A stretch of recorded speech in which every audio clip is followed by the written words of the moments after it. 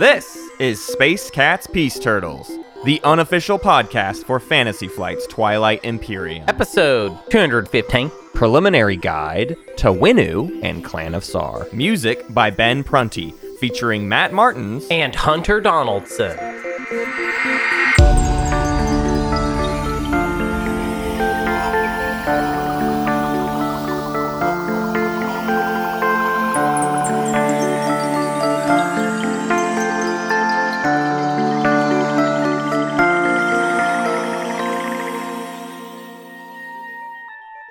I feel like this episode should open with like a oh yeah, alert, tournament alert. And you're like, wait, wasn't there just a tournament? Well, yes. Whoops. Turns out, so big announcement. Actually, first announcement we just want to throw out there. If you haven't been checking out our new podcast, Old Gamers Almanac, which is a weekly podcast where me and Matt rank every single video game made ever, all of them, and we're ranking it into one list, 1 week at a time. Please go check it out. It has its own podcast feed. It's not just part of this podcast, but we did throw you a little teaser into this feed. But yeah, please go check that show out. It's very fun for us to do. It's a lot more comedic, and there's a lot of it's just us talking, talking video games and stuff. Well, and this week, too, the 5th episode came out, and I feel like the 5th episode is where it really starts to come together. Because the first 4 is just like building the initial sort of list, and now from episode 5 on is where like decisions get difficult to make of like, well, where does this game go on the list? So please check it. If you listen to like the first 2 episodes and you're like, I don't know if this is my bag, give it one more try with episode 5, because I think you will like how it feels once we actually have like a good list going, because it's getting really good. Yeah, especially where we're at recording-wise, it's getting pretty crazy because we're far in the future in that particular show. But Matt, we have Twilight Imperium business, and huge, I would say, Twilight Imperium business. We have an announcement right here before we get into the meat of today's episode.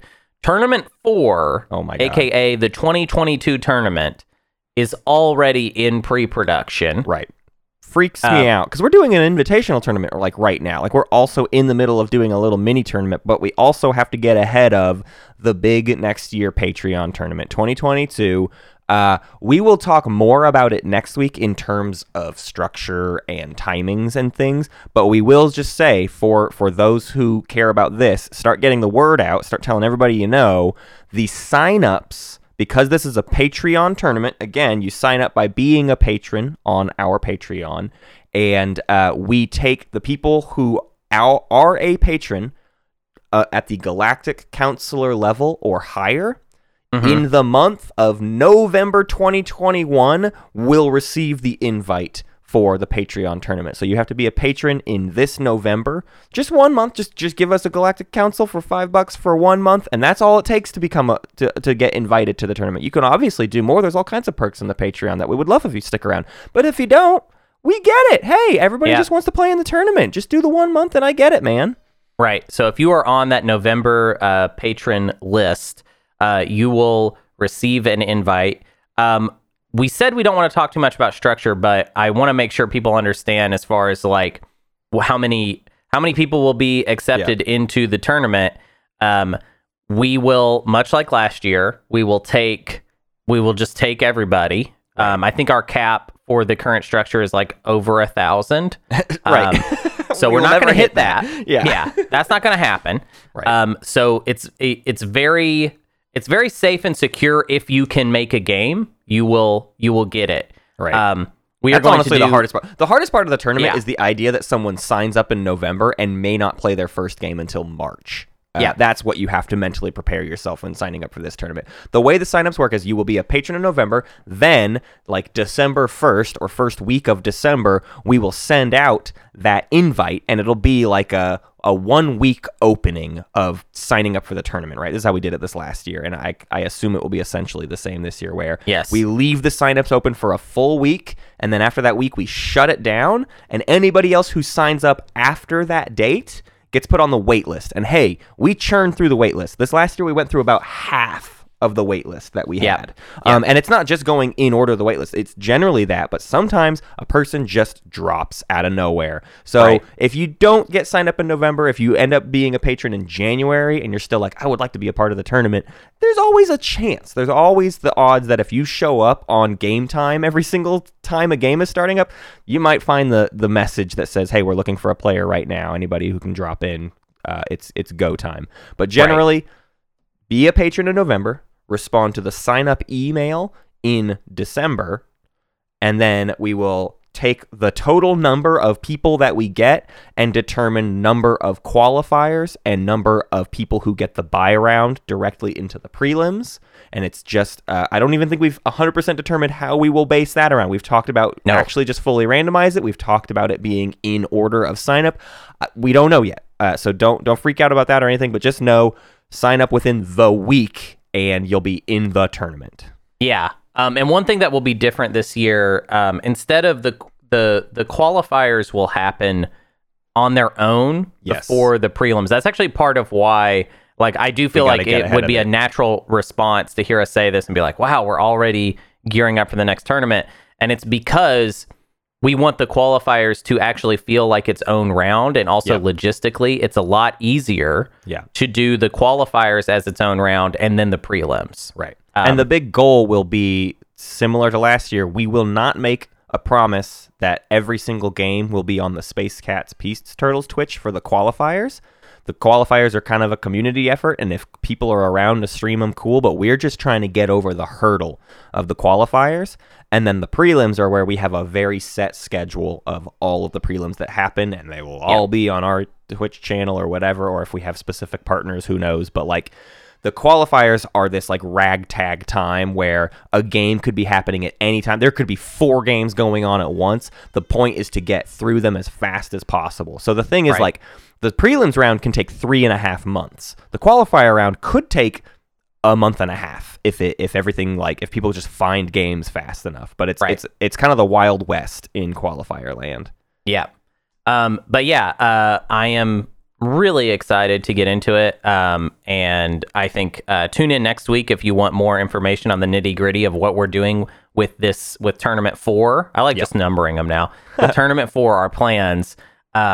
Things will be different. The invitational tournament that we are doing later this month is definitely should be considered kind of a preview of the structure of that tournament. So if you're interested, you should definitely check out those games coming up towards the end of this month. What are the dates for those? It's like the weekend. The last 3 weekends of October. It's just keep it in your head. The weekend of the 16th, the weekend of the 23rd, and the weekend of the 30th will be the finals. We do not have a finals date and time set, but it's basically October 15th, 16th, 17th, 22nd, 23rd, and 24th. Ooh, can we actually... Sorry, I just want to... Like, I love the idea of doing some promo before we give them their meat. Could we do a quick overview of the players in each game? Because it is very exciting. Absolutely, we can. Yeah. Here it is. Game 1, Friday, October 15th at 1500 UTC. The Deft Piper, 7, Micmac Moose, Jasper, Imson, and Alice. This is this game I'm calling Mean Town. These are aggressive players who are not afraid to do anything. Yeah. I'll do game 2. So game 2 is going to be on Saturday, October 16th at 1200 UTC, and it features Evernoob, Shorty55, Magi, Mantis, Green Flame, and Janor.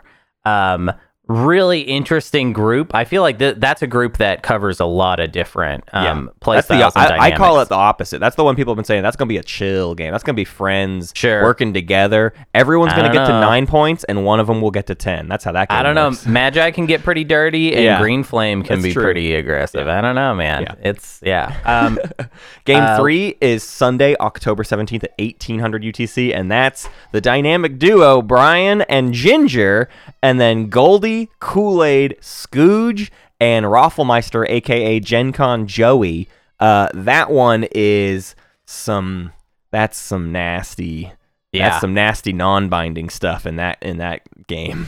Yeah, we've got 3 finalists in that game. 2 of them from 2020, and one of them from this year, 2021. And then, I mean, honestly, Goldie got about as close as you can get to being a finalist without actually having it happen. Scooge is another person that was like very much almost a finalist in 2020, and it did not happen. Joey's like a classic favorite player of ours who's continued to perform well each year, even if he's not like advancing in rounds, but like used to do so well that like it just feels good to have him back in this.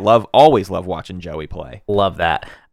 Game 4 is going to be on the next weekend, Friday, October 22nd at 1800 UTC, and that features Duke Nukem. MJ Ultra, Sabian, Wolfen, Im Lazowski, and Zippelin.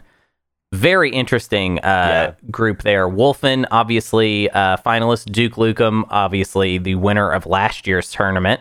And then Im Lazowski, somebody that I think has played very, very solidly. But has never quite made it to the finals, but I feel like totally could have in other tournaments. Zippelin, probably one of the newest, like kind of most well known, very solid player. MJ Ultra is like, as far as stats go, is somebody that has kind of, I think, been under the radar, but has actually played really, really solidly. I don't know, really exciting group. Game number 5 is October 23rd at 1400 UTC. This is Schroeder, Axel, Vaunt, Kraken, Andra, and Milty. This is like two sides of the coin, is the way I look at this one. This is, there will be the negotiating half of the table and the everyone quit talking, it's time for my turn to happen as fast as possible side of the table. I want to say already, I want to apologize to Andra and Axel for what the others are going to do to them. For the antics of the other players. Andra and Axel, two very solid players, kind of no nonsense people. And then Kraken, the master of nonsense, with Schroeder being like kind of a nonsense dabbler. His definitely his nonsense friendly, I would say. Right. So Oh, and then Milty, like we're punishing Milty also in that group too. Milty, the Supreme Court of Space Cats Beast Turtles. And then for our final game, we've got Game 6, which is on Sunday, October 24th at 1800 UTC, featuring John, Patience is a Virtue, The Humble Checkmate, Rolo, Teddy Jams for You, and James K. Polk.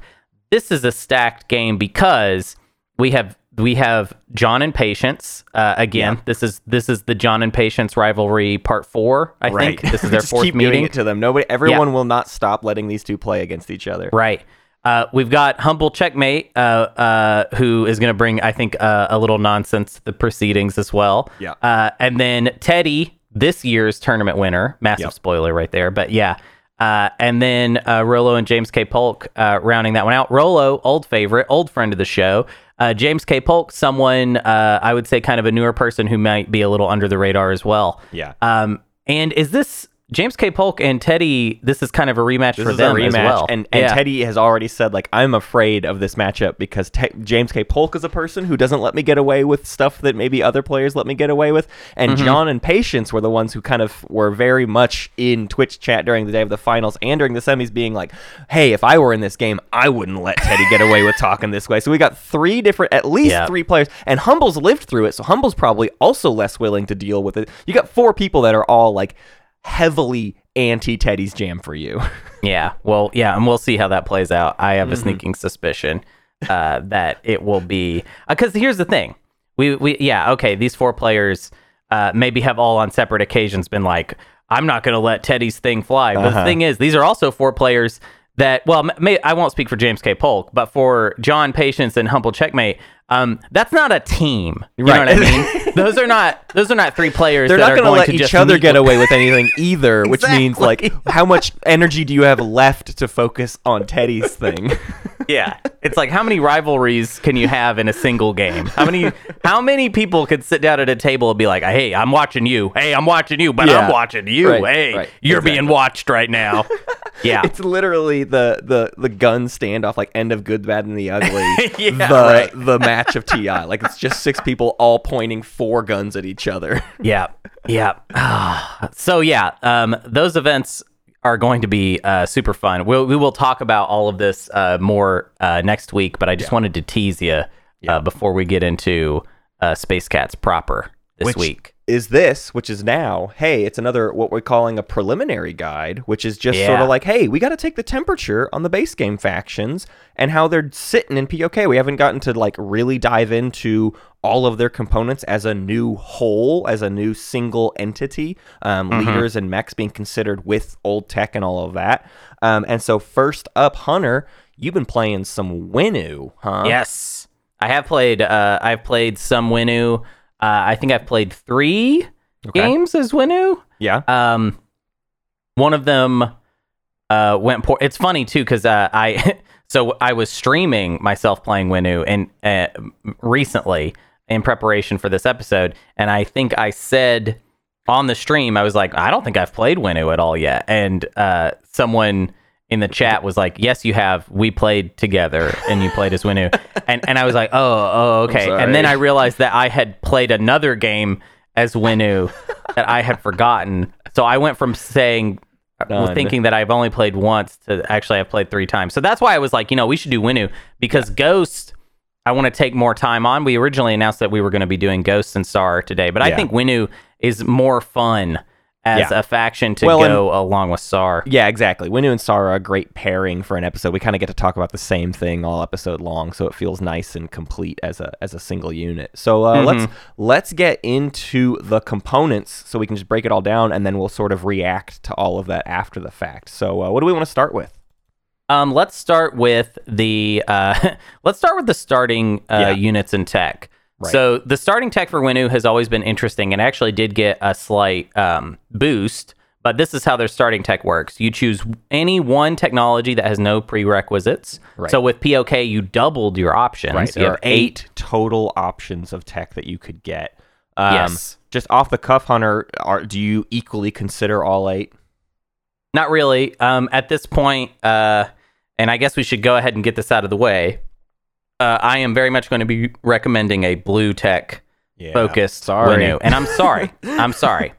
The game is what the game is. Right. I'm sorry that blue tech is good. Like, hey, I'm not the one who did it. Email Dane. Quit emailing me that you're mad that we're doing blue tech. Email Dane. In base game, there was a problem that everyone kind of agreed on, which was that blue tech was too strong. And then I think Dane didn't get any of those emails. I don't know. I think only we were getting those emails. Right. So with POK, it just feels like blue tech's very strong. So I would recommend, just to go ahead and get my recommendation out of the way, I would recommend that you almost always start with DET.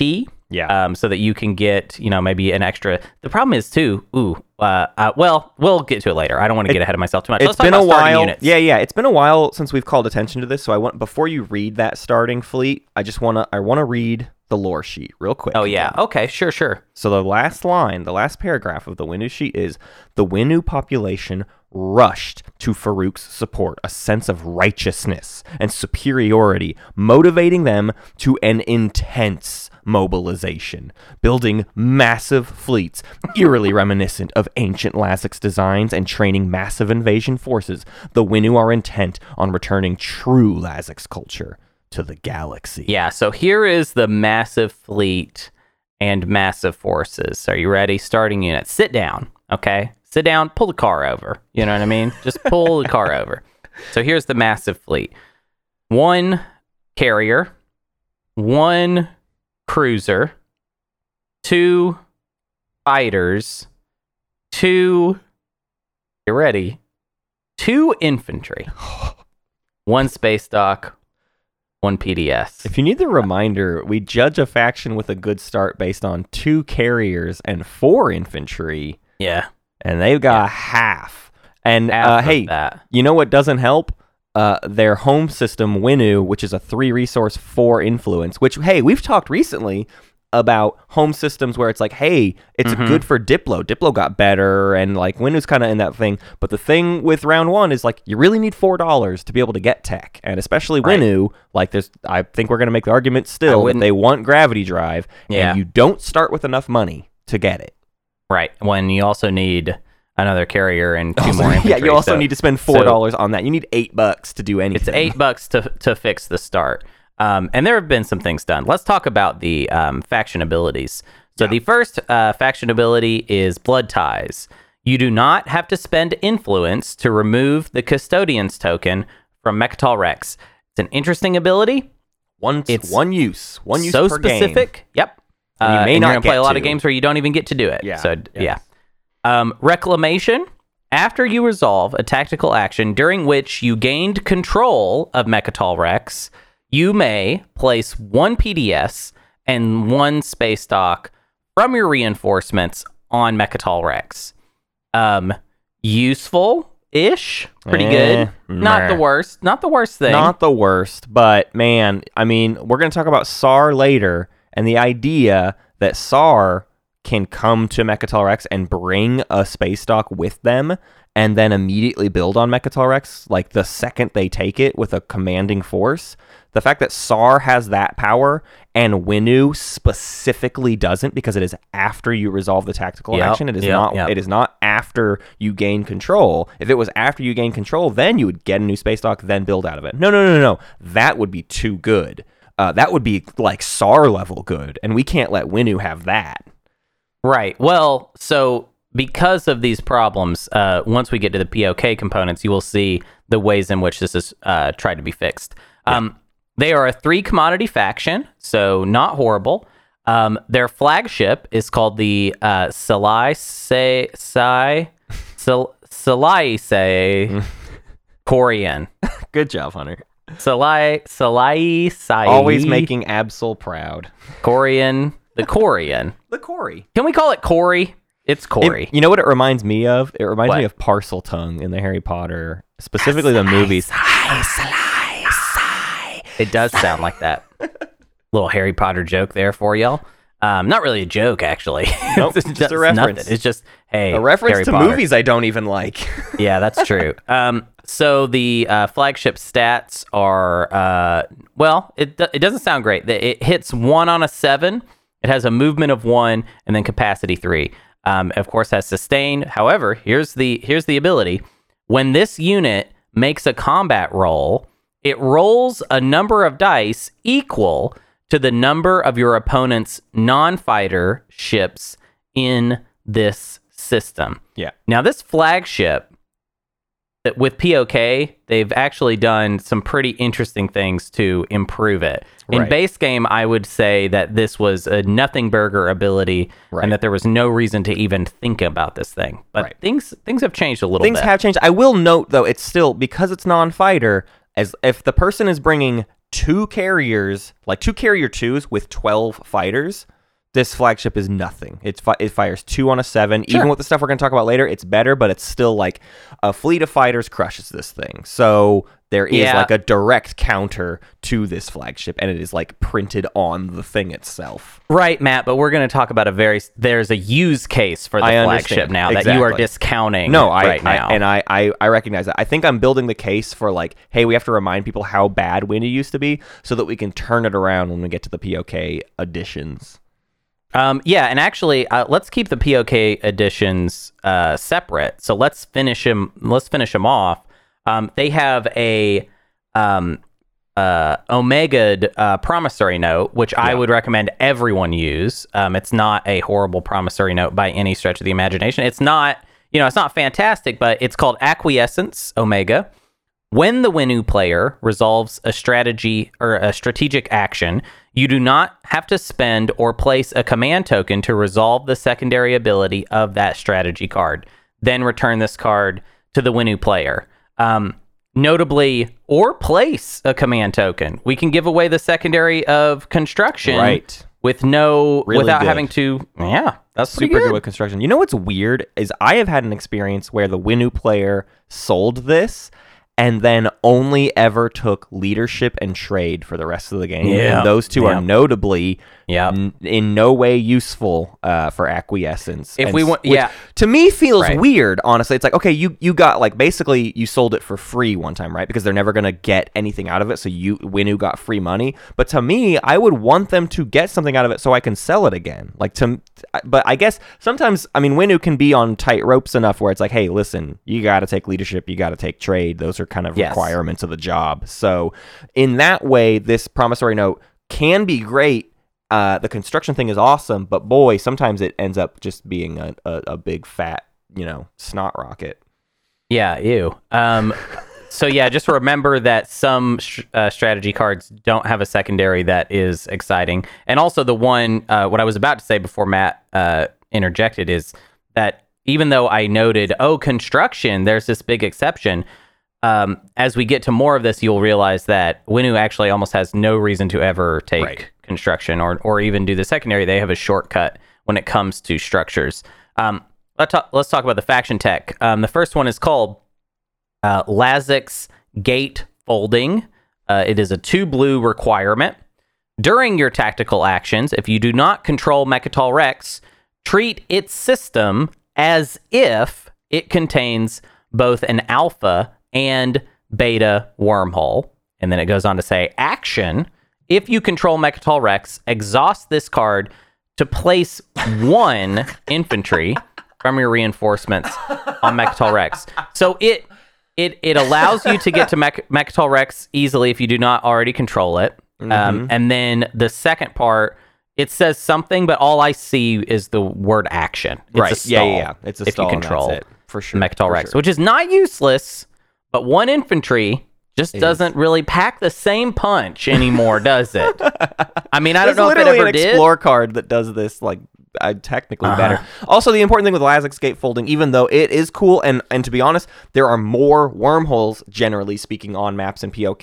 So it's gotten a little bit better, but it just puts a wormhole above Mechatol Rex. You still have to find the other end of a wormhole to go through for this tech to have any use to it. Totally. So, limited in its power. But if you start with Lodor adjacent to your home system, hey, this is cooler, and we're going down blue tech, so I don't know, maybe it's more gettable these days than it used to be, right? I'll say this, Matt, I will talk about the tech again later. In the base game, I would never have spoken that this would have been it. Hegemonic trade policy is the other faction tech. It's a 2 yellow requirement. Exhaust this card when 1 or more of your units use production. Swap the resource and influence values of 1 planet you control until the end of your turn. So the most obvious use case for this is to use this on Mechatol Rex in order to turn it into a planet you can produce 1+2 things on, into a planet where you can produce 6+2, which is 8, which is quite a bit more. Right. And spend the $6. And spend the $6, which is pretty cool. Although, actually, I mean, I would say that's the least cool part of it. I would right. The production capacity is the big thing. Everybody else has a big production capacity problem on Mechatol, and Winnu, and SAR, and Cabal do not have that. Well, yeah, I would say conditionally Winnu doesn't have that. Because it's a 2 yellow, I don't know how much we will talk about this one anymore. I feel like this one has in some ways been retired in favor of other approaches, whereas it used to be the way we would talk about Winnu is that this was your only shot, really, was getting hegemonic and then taking Mechatol Rex and then getting one good, solid build before they just completely crush you. That is not the world for me anymore. And I feel like Lazix Gatefolding has now come kind of back into, not necessarily into favor, but there is a place for it now. And then hegemonic, I don't know. I don't have a lot to say.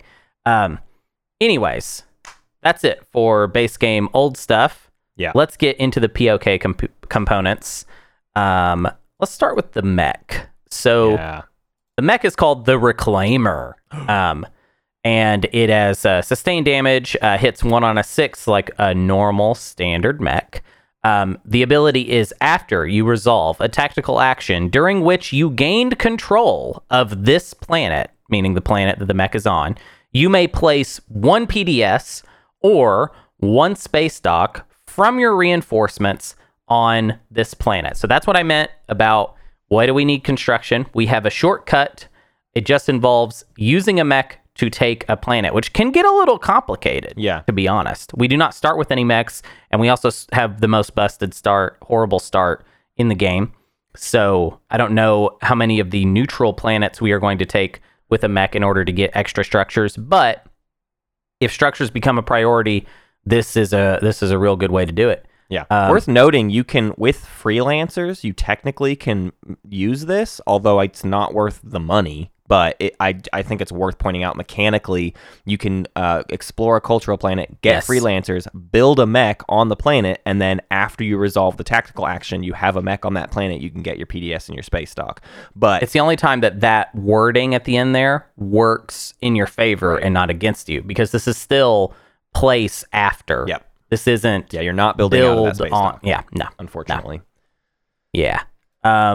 Let's talk about the agents, because that's where I will say we'll talk a little more about this mech. But people, when I would say before the game was officially released, I think people got really excited about this one, me included. Yeah, about that mech, and I feel a little differently about it these days. So the agent is Barakar, right?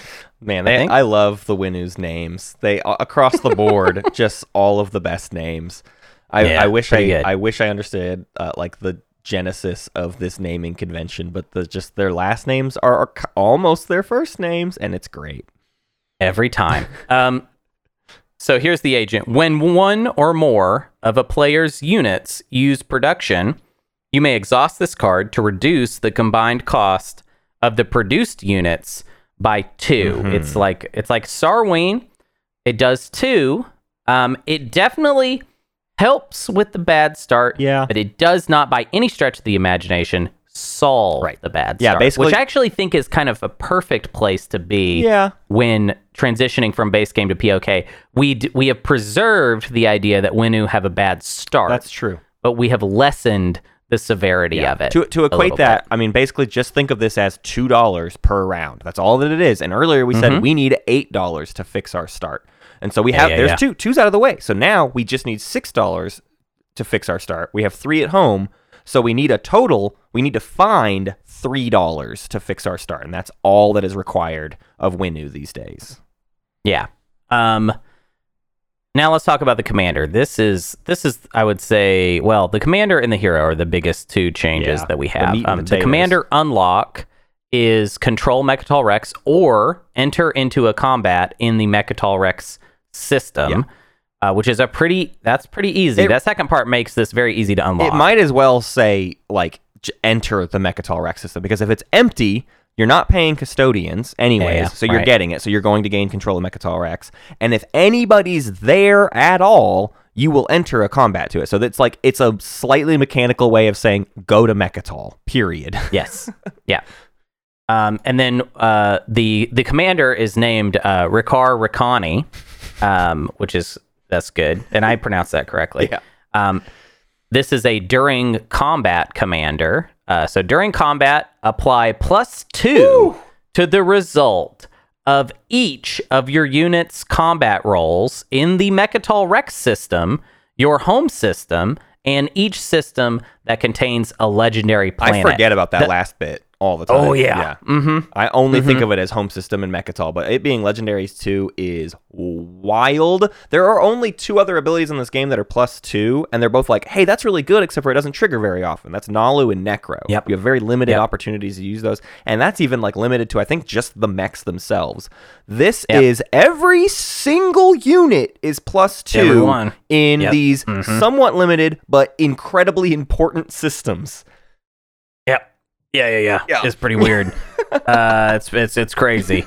The legendary planet thing, I almost have never seen that work out. Obviously, the most reliable part of this commander is Mechatol Rex in your home system. Yeah. If anything, it's into like the idea. You don't have time. Like you spend so much effort focusing on making sure your home system doesn't get killed and getting Mechatol that it's like, oh yeah, I didn't have time to worry about Primor, man. But if you start with a slice with like Hope Sender Primor in it, that's a Winu game, baby. Totally. Having more opportunity to use that. And it's notable that we're talking about space combat, we're talking about ground combat. Yeah. So on every level, this is your way to lock down ground combat. Mechatol If Rex. anything, to me, ground combat is the bigger deal here, because ground combat is all about swings. And the idea that all of your infantry and like your mechs are going to fight on 4s, they're going to hit on a 4 now, and your infantry are going to hit on a 6. You're going to win every ground combat as long as the numbers are anything close to even. See, the way I see it more is that it's easier. So let's talk about the flagship again. Yes. If we want to go ahead and do some synthesis. So the flagship rolls a 7 for each non-fighter ship. Yeah. But if you're in your home system or Mechatol Rex, that's actually a 5 for every other ship, which means depending on how the other factions are set up, your flagship might basically, as long as it's got some fighters, like a solid screen, might make it really difficult for certain factions to take the space. Yeah. So I would say it kind of goes, it depends on your opponents, whether we're talking about trying to win on the ground versus trying to win in the air. And I do think because of my lack of relying on hegemonic, I think more often it's going to be easier for you to just win in the air. Yeah. Just keep the air. Right. Just take the space. Because at least with ships, you can build them possibly outside of Mechatol Rex and then just keep adding them as a fuel to the fire thing without having to be like, well, I've only got 3 units I can do each time. I feel like it might be a mistake to think of that as mostly being about keeping the ground. Because you can lock down the air. I mean, fighters with Winnu and with this ability are really scary. And can swing wildly. Right. I'll point out too, again, to just to drive home how ridiculous this commander is. It's when you enter into a combat in the Mechatol. So even if it's when you go to take Mechatol from it, it's not like you got to lose the combat first, then you get the power, then next time you go to Mechatol. No. That would be like the way I would expect Winnu to be designed, based on how they were designed in base game. Like, oh, this could be good. We better make sure it's not. This is good. This is good in every way. Every time you're like, is this overpowered? Yes, it's good. It's really good. Don't be afraid of it. It's a crazy good ability. Yeah. Let's talk about the hero. This one's a whopper. Yeah. If you continued sitting through the starting units thing, good, and you should stay seated. If you started moving again, please sit down, or maybe even just lay down on the ground. Lay down on the ground and look, and like close your eyes. Put like a wet rag on your forehead. Just sort of kind of take it in. Kind of zone right now. This is your delete your Calm app and just keep this one, baby. No, that doesn't make sense because this is going to be not calm. So here's the hero. It is called Imperial Seal. His name is Mathis Mathinus. Just to throw that out there. Mathis Mathinus. Yeah. Named after you, Matt. A lot of people don't know that. Sure. Subtitle is Sins of the Father. I don't know what that means. So this is an action. Perform the primary ability of any strategy card. Oh my God. Then choose any number of other players. Those players may perform the secondary ability of that strategy card, then purge this card. That little extra part is kind of just for creativity. Right. But the most obvious use of this is that you get Imperial every single game for free just by being Winnu. And it is the most common use of this hero is to choose Imperial and say, all right, well, I got Imperial. It's a point, and I'll score a public, and I'll score another one on the stat. It's a point swing. If let's say you can't even get the Mechatol point, it's still probably going to be your best choice on the last round of the game. You know what I mean? It also means that, because it's not limited in the way, it's kind of similar to the NRA hero, right? But the NRA hero has a discrepancy of it has to be unchosen or readied. Yes. This just says perform the primary ability of any strategy You card. can have Imperial, do this, then do Imperial again when you pop Imperial. Yeah. Nuts. Completely nuts. Most crazy, wild hero in the game. Yep. And I would say Winnu goes kind of from being one of the worst factions in the game to one of the best factions off of the strength of the commander and the hero. Yep. There's a little bit of synergy there, like we talked about with the commander and the flagship. But overall, it's mostly just like those two new things, just kind of home run. Just ridiculous, like way too good. Now, the idea though is it's still so singularly focused that at least if other players chose to do something about you, they could. Yeah.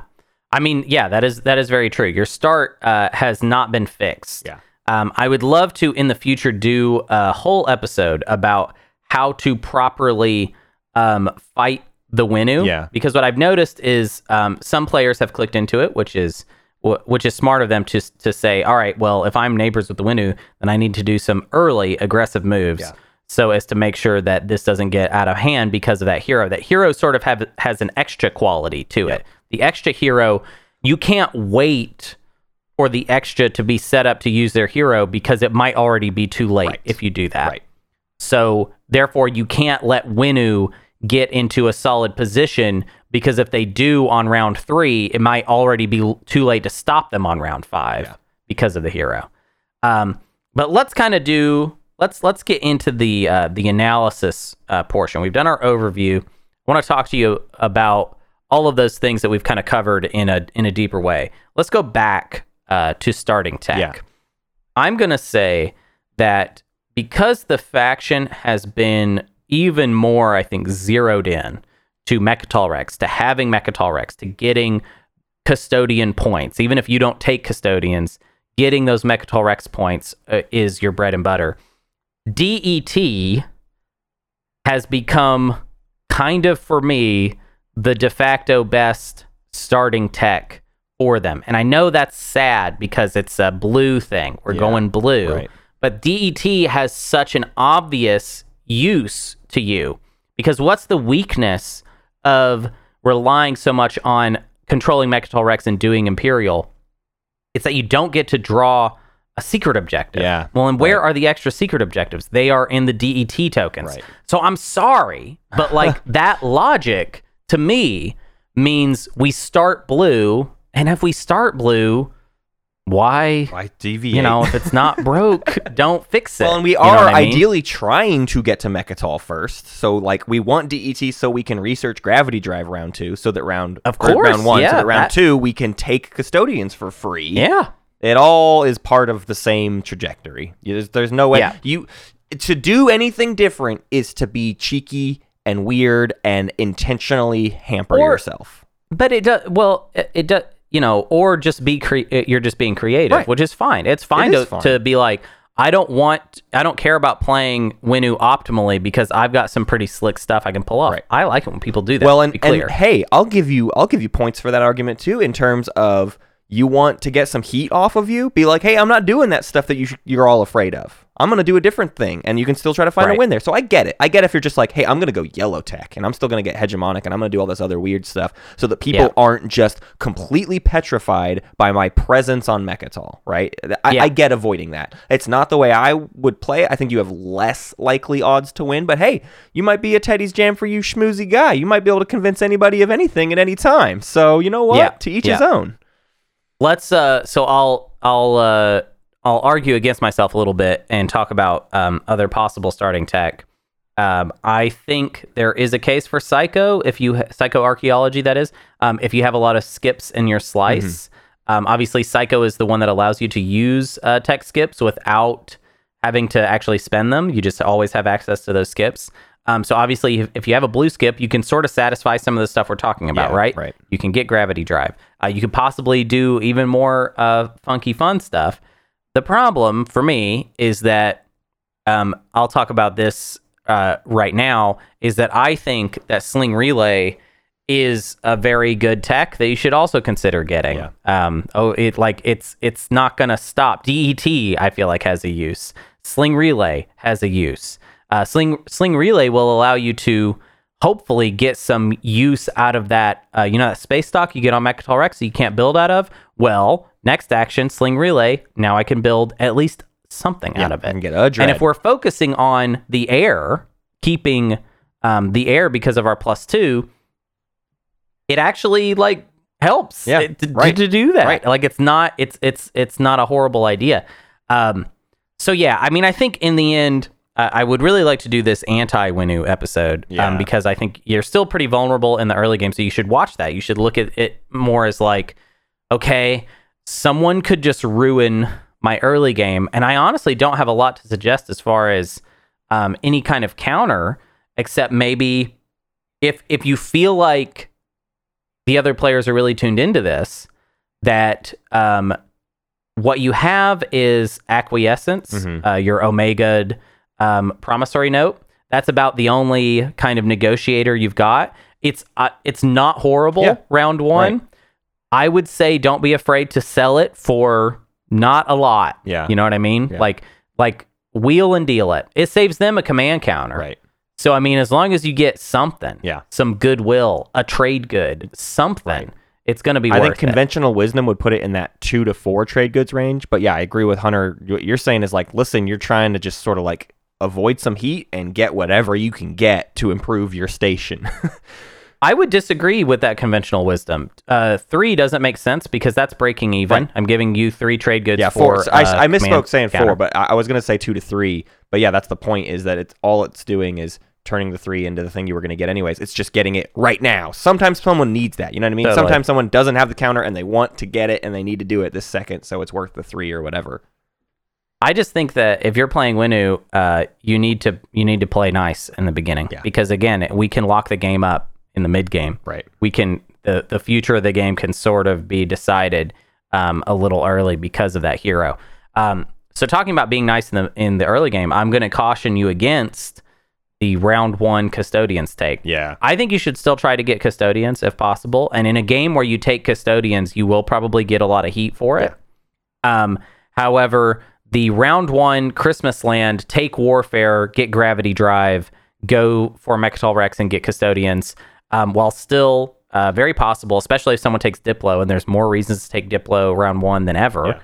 Not that should factor into you taking Mechatol Rex. Obviously, you get custodians for free, but what I'm saying is, in a scenario where round 1 someone else is taking diplomacy, we have access to more money in order to help our bad start. Which I would say the main problem with round 1 custodians taking at this point is that you're basically saying, all right, so my start's horrible. I'm going to go ahead and take custodians and make the whole table upset and put me on high alert. And I haven't even had any time to build anything. Because remember, I have warfare. So I do the primary, which is the bad There's one. Nothing. Remember? There's literally nothing at home at this point. And you maybe left your cruiser at home, but that's equivalent to nothing. Yeah, so I don't love that. So I would say we are not a warfare round 1 faction. You know what I've been trying to do actually to I want to do an episode just about warfare to talk about because I think warfare is a situational strategy card round 1 that people treat as if it's just another one of the big boys you can pick whenever you want. I think sometimes the situation makes it good, and then also your faction can make it good. Right. But Winnu, I don't see that coming up a lot, to be honest. Right. So I would back off of it. Because the thing is, like, once we get into the late game, everything gets pretty simple, right? I mean, like, I don't want to go into it just yet, but like, it's Mechatol Rex and it's Imperial. I don't know. I mean, it's it's just straightforward. One thing I want to talk about as a possible trap, and I want to see what you think about this, Matt. I think that sometimes myself, and I've seen other people do this, which is focus too much on the mech ability to get you more structures. I don't think of it anymore as one of their strengths with Winnu is just like having a lot of structures everywhere or building up like a PDS network. It's not something that I think about anymore, even though I thought of it as a possibility early on, because I just think so much of the focus should be on Mechatol Rex that anything that doesn't directly help that just shouldn't really be that considered. It is nice that if a structure objective comes out, that Winnu has like an answer to that. But do you? I don't know. Do you agree, or what do you think? That last statement is what I would consider the thing of this. Is like you do that so that you don't like you have that ability so that the structure objectives are easy for you if they come up. But yeah, I would not. I mean, if you get Mechatol and it feels like it's going to be easy to hold, which like it just shouldn't be. Like people should be kind of putting up something against that. I understand the desire to have like a really good PDS network because the thing we're talking about is like, oh, I took Mechatol, but I didn't leave enough behind to protect my stuff. But if I left a bunch of PDS behind, but I think the problem is the timing of all of that doesn't actually pan out in a way that matters.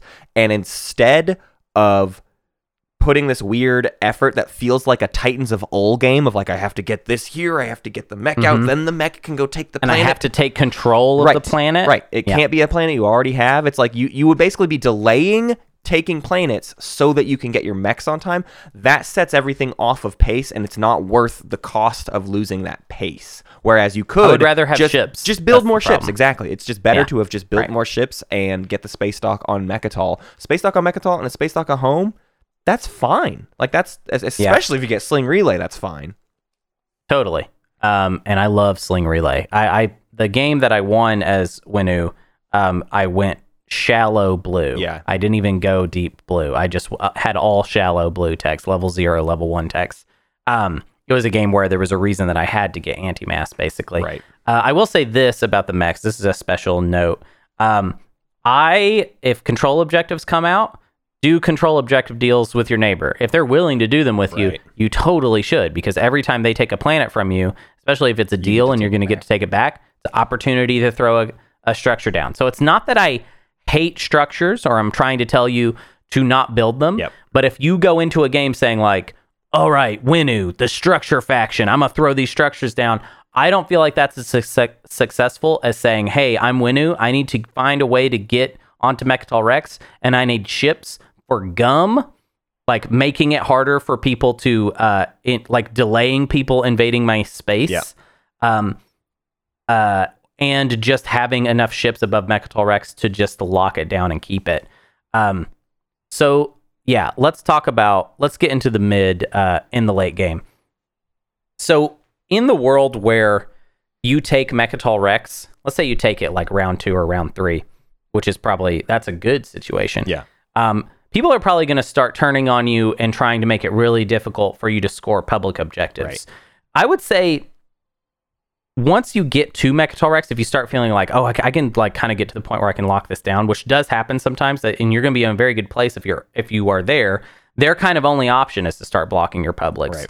But at the same time, you can probably let a few publics go, like maybe 1 or 2, because you're going to get the extra points for Mechatol Rex. And if you took my advice and went for DET, we can also really start focusing on that, making sure we've got some solid secret objectives in hand. Yeah. Good secret objectives plus Mechatol Rex is kind of it. I mean, it's ridiculous. Right. Yeah, if you think about it over the course of the game, if you get lucky, and this is luck, but if you get lucky and get the Custodian's token, you might have 3 guac points by the end of the game. Guac is that stuff we say that's like not a secret objective and not a public objective and not a support for the throne. Or not your first support for the throne, but that extra 10th point, you can get a Custodian and maybe 2 Imperial points as Winnu. That is within the realm of possibility. And even without Custodians, like that's like 2 points. Like you get these extra points. So yeah, like Hunter's saying, that means you have less pressure on either publics or secrets, and secrets we have a way out of. So hey, we can focus on secrets, and we can kind of just like, hey, I was supposed to get 4 traits, but they're like over there, and if I went over there, I'm not in my home and I'm not on Mechatol. So you know what? Maybe that one slides. Yeah.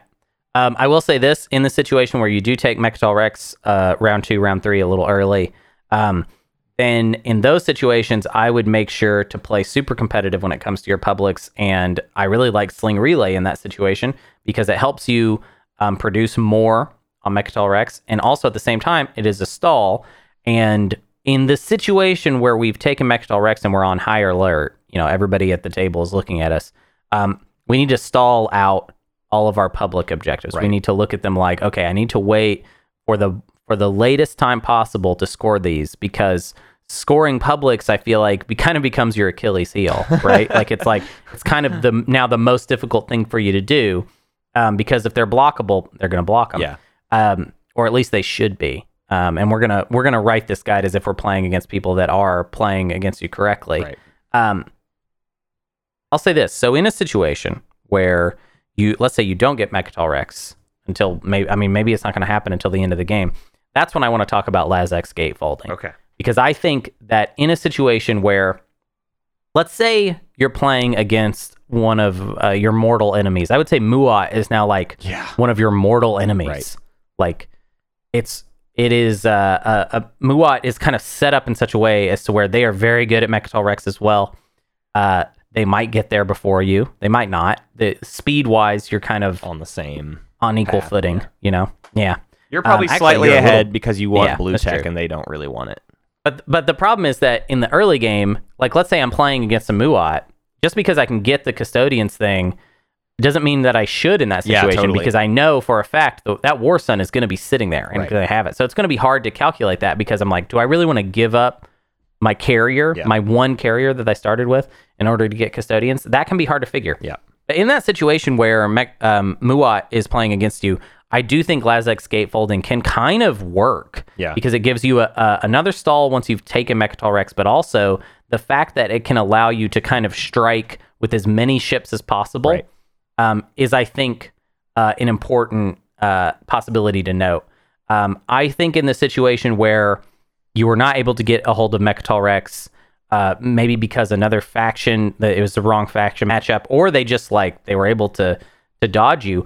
I think you just play a kind of standard mid or an early game and just really focus on the speaker token. Yeah. You kind of need to launch a surprise attack in the final round and possibly double Imperial to kind of steal the win at the end. Yeah, if you're sitting on 5 going into round 5, you might still be completely in striking distance with the right setup. If you've planned for that scenario, you are not necessarily out of it. Yeah. And yeah, just keep in mind that the flagship can hit pretty hard over Mechatol Rex or your home system or a legendary planet. Although the legendary planet thing I don't think that will come up as much. But there will be games where the objectives mean that ability is suddenly going to help you out. It's funny how it much. doesn't matter, but it's funny how Lazek's gate folding now ties in to your commander and Malice. You can have a worm, you can be adjacent to Malice at any point if you want to, and I don't know what you do with that. You don't really do anything with it, but it might be an opportunity that comes up for you. I've often found Malice under defended. I think that's a thing that people are having trouble with, is knowing exactly how much to put on Malice. Yeah. I mean, I think it's I would like to play a game with Winnu. Here were my game experiences, just to kind of completely show my hand here. I felt like there was a game I played where my neighbor committed too much into stopping me and kind of lost their ability to win at that point, which, that can happen in any game. Yeah. And it's very hard to calculate that kind of stuff, the overcommitment thing. I want to play a game where I play as Winnu and the players aren't so much trying to wipe me off the map, but they are maneuvering in such a way as to make it very difficult for me to score public objectives or Mechatol Rex, one or the other. I think Mechatol Rex is actually the harder thing to keep Winnu off of. I think in any Winnu game, eventually you're probably going to get a shot at it. You're looking at it the whole time, and you got that +2 that you can turn online at any point. Right. So I think the smarter play against Winnu would be, let's make it where the public objectives are very difficult. Now, some of them, if it goes full economy stuff, it might be very hard. Right. to Economy stop. and structures, it's you might be out of luck a little bit. But even structures, you can kind if of people focus fire, they can do what they need to. Yeah. You can get it done. So yeah, I would like to play that game where I'm playing as Winnu, and I feel like there's a lot of smart aggression being targeted directly at me. But yeah, I would say that Winnu right now, from how I feel like they're being played, or that in my experience, the games are either way too hard or way too easy. I'll tell you that much. Yeah, exactly. The game I won, it didn't feel like a struggle. You never see them in the tournament because either no one's letting them through the draft, which they shouldn't, or even if they get an opportunity to be in the draft, nobody wants that heat. Nobody wants to opt into that heat. So it is Winnu is definitely at this point more of a casual game faction anyways. Because in tournament play, there's just nobody that wants to bite the bullet on that. It seems like it's too risky. It's a high risk, high reward faction, and I think in a tournament setting you can't take those kinds of risks in the same way. Yeah, I will say this: if I'm playing as Winnu, or if anyone's playing as Winnu, I just want to put this out as far as an attitude thing, because you do need to remember when you're playing as Winnu, you're going to get a lot of heat, but it's justified. Yeah, you are supposed to get the heat. Right. Don't get mad. No, I mean, it will be hard to avoid it. I definitely have been mad before playing as Winnu, because it's someone will just do something that kind of shuts you down. Yeah. But if you are playing Winnu and your neighbor is really outmaneuvering you to an extent where you lose and they win, right, you should congratulate them, because I think that is one of the hardest things to do in Twilight Imperium. That's fun. Is That's to like be a special prize we grant people in the Twilight Imperium community. Is like you stopped your Winnu neighbor and you won. Whoa. Yeah. It's just kind of a lot to do because it's like if you kind of 1v1 somebody, you can always stop them. Yeah. But I don't know that you can always also win. Right. So, it's a topic I would love to explore in the future. And I hope this preliminary guide has been helpful to anyone looking to play Winnu in POK. I think you're gonna have either a great time or a bad time. I think it just kind of goes. It's a very swingy faction, which I actually think kind of matches up nicely with part 2 of this episode. Absolutely. Which let's take either a great time or a bad time. Let's take a quick little break, and I get to talk about the Clan of Saar.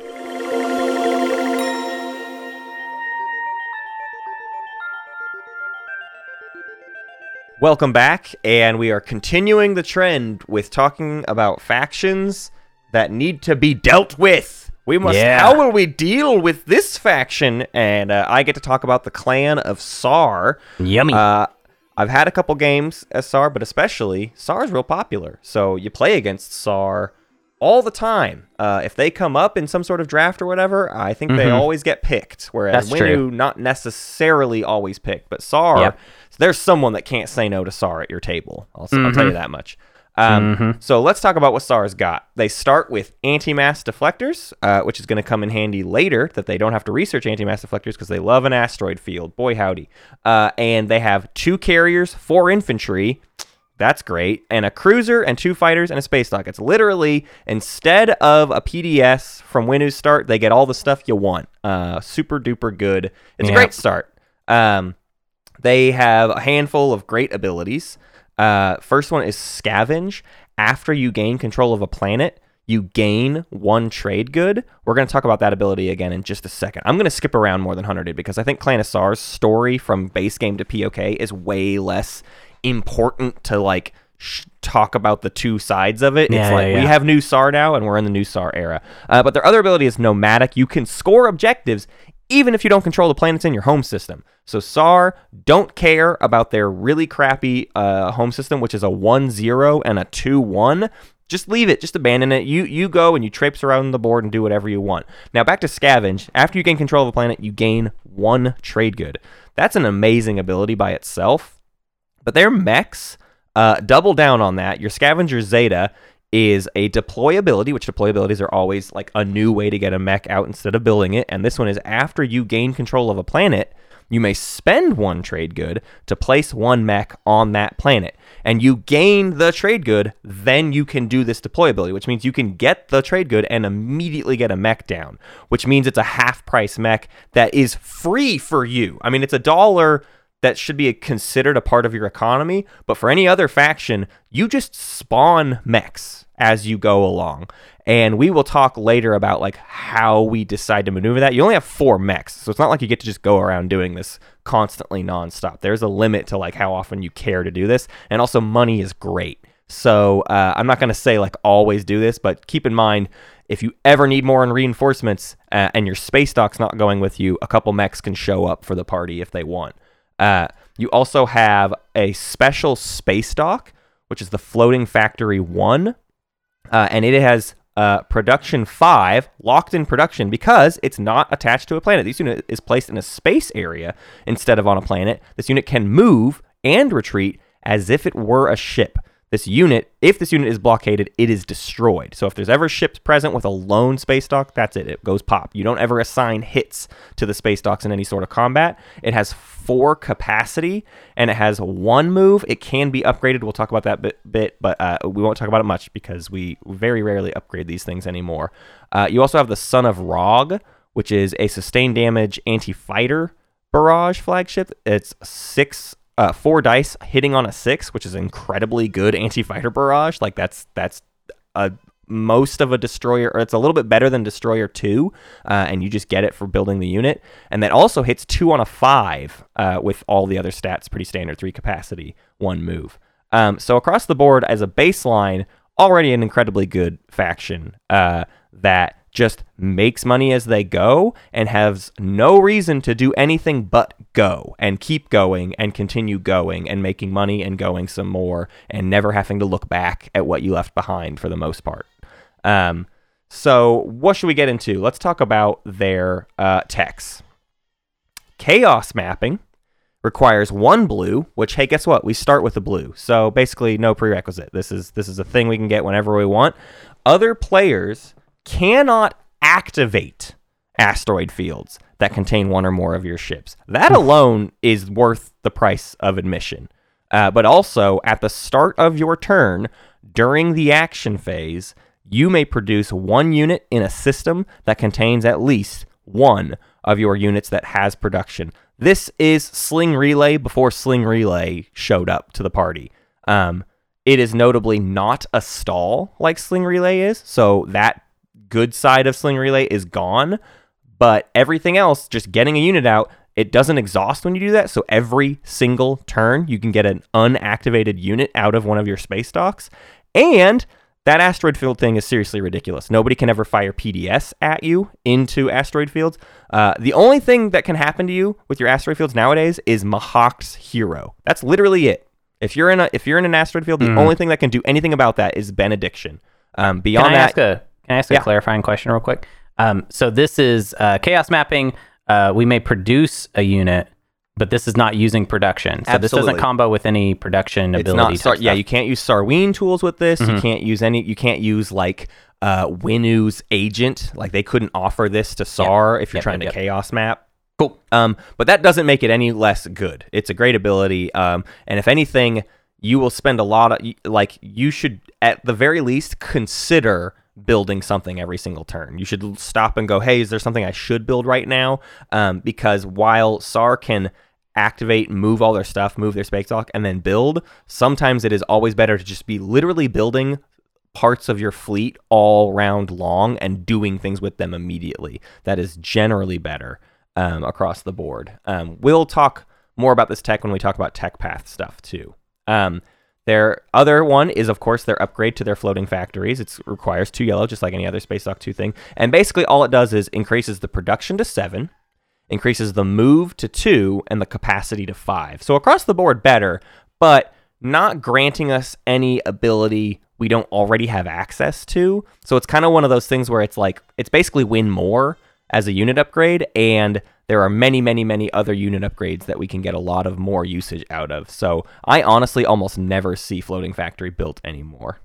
Yeah, because you can just have more than one space dock in space. In the system. Yeah. You can put all 3 of your space docks in one system and have a production capacity of 15 and you're going to be fine. Yeah, so aka Floating Factory 3 basically. Yeah.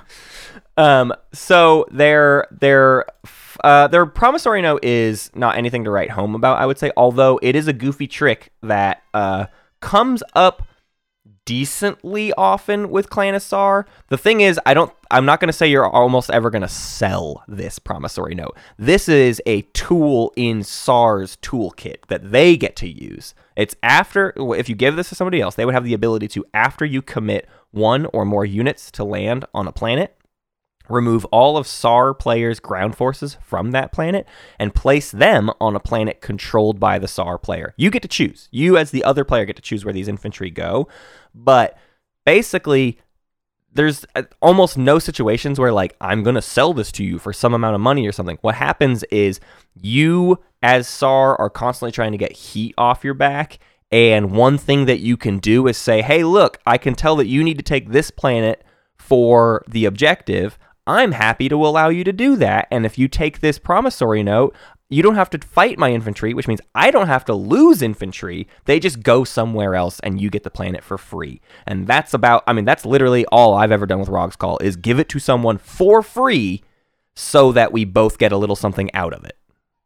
Yeah, because it's more of a favor to you, right? Like it's actually, it's a strange note because you're the one that gets something. You get to keep your ground forces. Right. I feel like when they wrote this note, the idea was like, oh, well, you've got a bunch of ground forces somewhere, and the only way someone can take it is by using this note. But that situation, I don't think I've ever seen. No, ever. Yeah. Clan of Sar is not about building ground forces. They're about building loads and loads of ships and fighters. And nowadays, pooping some mechs out randomly, which is like fine. That does add to this ground force to the defense of a planet. But again, you're doing this. The main way I've seen this used is literally a Sar that's getting too much heat because they're sitting on Mechatol, and someone comes in and they go, "Hey, you can just have it. You can just take Mechatol. Send my infantry somewhere else and it's yours, and I'll just be done with it." And the person goes, "Well, that's enticing enough to not risk the ground combat. So yes, I will take you up on that offer." Yeah. That's the good way to do it. So then we get into their leaders. So again, from base game, already a great faction. Let's talk about how much better they got. First up, and to me most important, and I think that's across the board, Captain Mendoza is your agent. After a player activates a system, you may exhaust this card to increase the move value of one of that player's ships to match the move value of the ship on the game board that has the highest move value. This is a really weird one, but think of it this way. Your ship on the card or on your faction sheet has a move value number. This, when you flip this agent, you get to tell your carrier with 1 movement to actually have the 3 movement of Mahawk's Cruiser 2. Does that make sense? Yes. More often, especially in the early game, it's just making a 1 value move ship turn into a 2 value move ship because it's rare to get higher than 2.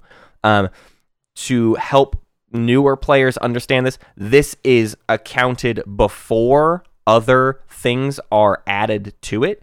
So someone else having gravity drive doesn't do anything for you. It's just whatever their unit's move value is.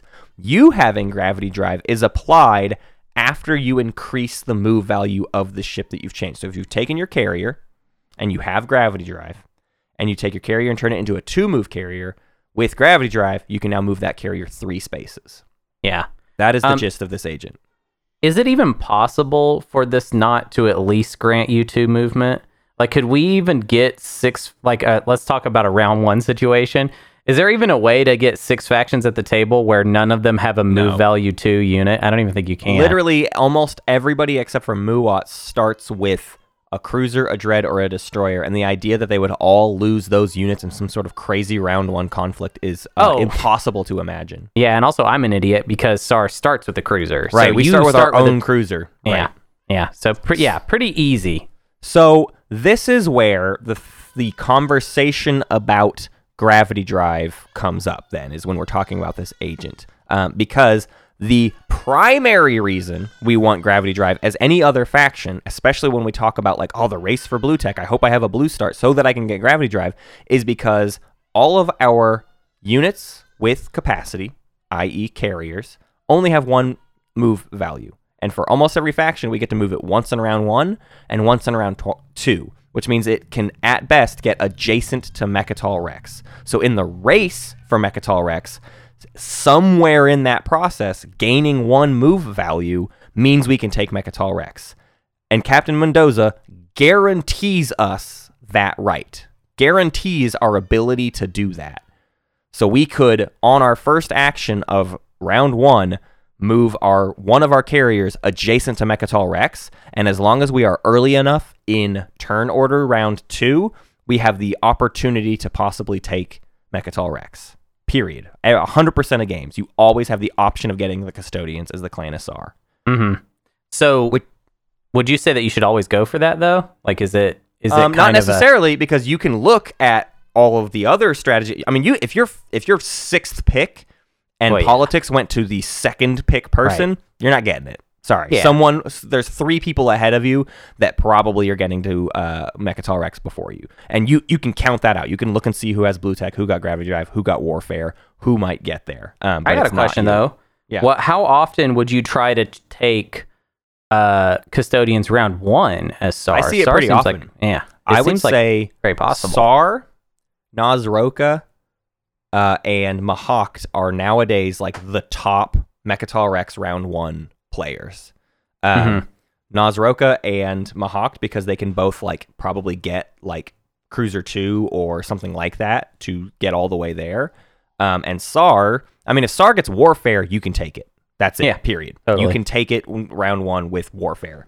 which is why Warfare, Hunter, you talked about earlier, like nowadays we have to look at Warfare as like a conditional pick. Some factions, they love it. SAR continues to be the king of Warfare. Loves Warfare. Everything about Warfare fits into our arsenal. Not only just because we can take Mechatol, but like there is literally nothing better in the game, round one, than SAR taking every single unit in their home system, moving it forward 1 unit, then Warfare lifting that token, and now all of your ships are in a system that can spread out all over the place. Like, you can math it out. Brian does this kind of stuff. SAR can take like 12 planets round one if everything is in the right place, which it never is. That's never going to happen. But you can get 6 planets reliably as Clan of SAR. Oof.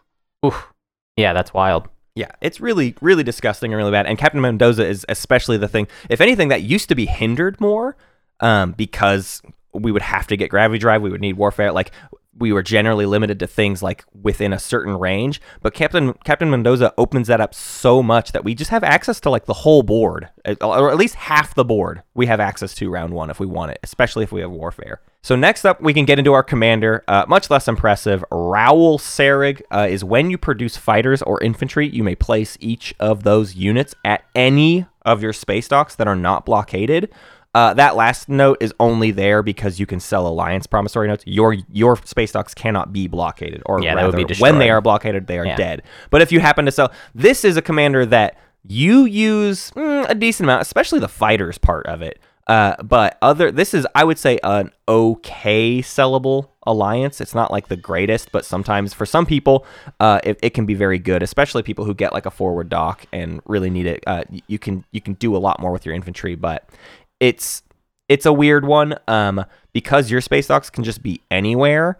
This one is great for stuff like Mechatol Rex shenanigans, but I think for the most part, I would use this for always getting more and more and more fighters in my space dock that's like in the asteroid field. I might have some other space dock that's like roaming around and I activate it and do something, but then I build all my fighters over at my other space dock so that one can go do stuff, right? This is how you get around your chaos mapping problem, because chaos mapping's whole thing is you can only build 1 unit per turn, but when you do this, you can build a bunch of unlocked fighters and infantry basically at your other space dock. My favorite use of this commander is whenever a SAR player has already built at a space dock that's in a vulnerable place, like Mechatol Rex. Maybe it's even been attacked, and it's a way for you to use your secondary dock to replenish the fighter screen at your primary dock that's getting hammered. That's my favorite part about it. That, that's a really specific case. It's specific, but it's worth noting because Clan of SAR is absolutely a Mechatol Rex faction, and this is a way to be constantly reinforcing Mechatol Rex. You get your second space dock out doing other stuff, but even as it's doing other stuff, you're reinforcing Mechatol Rex. That's the whole thing of Clan of SAR, is not only do they make money on the move, but the act of doing things while you're doing the action you wanted to take anyway constantly saves you command counters throughout the entire game. You're not having to think about how often now you like don't have to just build at your main space dock or whatever. You can chaos mapping and do kind of like an artificial build out of your other space dock that reinforces your Mechatol Rex space dock. Like you didn't have to wait time Warfare to then build again on Mechatol Rex. You can just avoid so much hassle. Everything is so efficient as the Clan of SAR. We didn't talk about the unlock for that. It is on the trickier side. It's to have 3 space docks on the board, and as Clan of SAR, I don't have a strong need for 3 space docks. I would like a second space dock, but getting the third is generally, for me, one too many times I had to take construction. Because the thing about taking construction is PDS are not very useful for me, so I literally am only taking construction so that I can build another space dock. Also, Reactor Meltdown is getting used on you. That is still generally true, unless like Winnu is in the game and someone wants to nuke the Mechatol Rex Winnu space dock, it's yours. You are the target. So not only is it somewhat annoying to get to 3, you will find setbacks along the way in a lot of games. So it's not the easiest commander to unlock, although with a little bit of focusing, you definitely can do it. Construction's in a weird point right now where I feel like it's still not getting taken that often. basically only unless the structure objectives come out. Once those come out, then it's like, okay, yeah, people start taking it. But in any other game, people still generally are not planning ahead for structure objectives, and they're just ignoring construction. I have felt that in the last like 3 games I've played.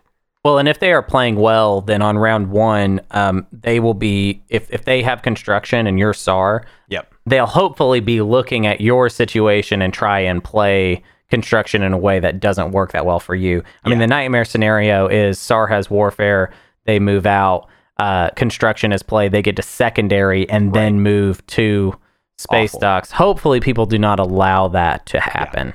Yeah, you should, every other player at the table should be paying attention to where SAR's space docks are every single round of the game and should care about that. Yeah. And look for opportunities to do something about it too. Let's round things off with the hero, which is Gurno Agero. The Armageddon Relay is an action, so a stall. Choose one system that is adjacent to one of your space docks. Destroy all other players' infantry and fighters in that system. Then purge this card. Yeah, not bad. Some games, this is like not a big deal. Sure. And some games, this completely unlocks Mechatol Rex for you, and nobody gets to do any. Nobody, like, God forbid your map build put an asteroid field adjacent to Mechatol Rex. Oof. Oh my goodness! That's if you know SAR is going to be in the game, you should never allow that to happen, because that's a disaster waiting to happen. Yeah, there is one bit. I mean, it's the stripping the fighters away. That's always going to be bad depending on the makeup of the fleet, though it might not be super hurtful. The big thing, though, is leaving out the mechs. So the mechs still get to hang out. It doesn't say ground forces, it says infantry. Yep, that's important. So, and I would say in playing against this, you should think that, okay, well, SAR in the late game can pull this trigger on me, so I need to make sure that I have mechs in the important places, basically. Yep. And slightly mech-focused factions will then just essentially be a thing where you're just like, well, it's not even worth wasting my time on. I have found just as often I see this hero completely whiff and just be like, it's mostly the stall, and I kill a couple fighters. I've done it just so that I can like win a space combat against a thing that would have been impossible. It's like, that turns the tides enough to where now I can do a secret objective, basically. Yeah. But that's about it. It's generally, don't wait for some like beautiful opportunity for this. It's not worth that. Use the stall and get a little bit out of it, and that you're gonna be fine. If you can get a secret objective off of it, I think that's amazing. A great use of it. Yeah, that's good. Absolutely. Yeah. So let's get into some sort of talking through all this. We've talked about Gravity Drive. It's weird because it used to be like the big debate was like Sarween tools, Gravity Drive, or Chaos Mapping, and you can kind of make a case for all of them. And nowadays, I just get Chaos Mapping. It really is that simple. There was even a while I was like wanting to push back on that idea because like I would see players like Brian always, no matter what, only get Chaos Mapping. I was like, well, you're not even going to consider the others? And it's like, no, that part is dead. Chaos Mapping is great. You don't need Sling Relay. There's an argument for Dark Energy Tap at some point, but the biggest thing that you want Chaos Mapping for, especially like round 1, is it can help you maximize the number of planets that you take. You have a carrier, you have 2 carriers, and you have your space dock, which is a 3rd carrier. So with the right like tools, you can move stuff all over the place. There is a realistic world where in round 1, you're using Chaos Mapping to build single infantry at a time and wasting money, but getting like twice as many planets going into round 2. Like you can have way more money going into round 2 and immediately make up for the fact that you overspent on infantry. I do not think that's weird to do, especially because you are gaining trade goods as you go. I would happily not turn in my trade good for a mech on that planet I took if it meant I could use that trade good on my next turn at the start to get another infantry, so that on my like 4th action or whatever, I can go and take an entire extra system. So all that being said, I think your round 1 focus these days is a look at how much can you get away with without the table completely freaking out. And the reality is, even if the table is like freaking out, they generally won't even have the tools to act on that. So there is absolutely like a push your luck thing with Clan of Sar, which is like, how scary can I look before the table completely explodes on me? Because there's a limit. Like I can go pretty far, and they're like, well, that's scary, but I guess it's just Sar, and we won't be able to do, they're still more threatening than us, and there's a certain threshold you might hit, or maybe you don't go far enough. There's like a window, right? There's too much and there's too little, and you want to get baby's bowl of porridge right there in the middle of like, I built just enough stuff where people are afraid of me, but they're not like, hey, it's round 2 and we already have a major SAR problem. I have seen the games where SAR is like, we have to deal with SAR, and the players just like start throwing their game away to completely decimate SAR, knowing that they'll like turn around later and get everything back online. It's like early enough in the game to just do that. I would say that compared to talking about Winnu, though, that you don't always have to throw your own game away in order to deal with SAR, because SAR gets outside of their own slice and starts getting up in other people's business. Right. It kind of becomes a thing of like, well, I have to get them out of the way to even accomplish my own goals. Right. So I would say if there's some sort of approach with SAR where you're kind of weaving in and out of people's business, and not really so much focused on point blocking them, but on enriching yourself and staying safe with chaos mapping, I think that is really the bulletproof approach. Because otherwise, like I've seen so many tables at this point organize around stopping SAR and getting it done without it feeling like someone had to really go out of their way. You know what I mean? Yep. Yeah, the right action cards at the right time can do quite a lot to SAR, like if you're not ready for it. I mean, again, the reactor meltdown is a big deal. Like you should expect it to happen to you, and if you get it sabotaged, like it's probably worth holding on to that until that reactor meltdown tries to get played on you. But when it does happen to you, if you haven't been taking construction or doing the secondary, like it's gonna hurt quite a lot. To talk about that mech again, just a little bit, I actually really like buying the mech, but the big thing that you are constantly competing against with deciding whether or not you take the dollar or take the mech is looking at your custodian viability round 2.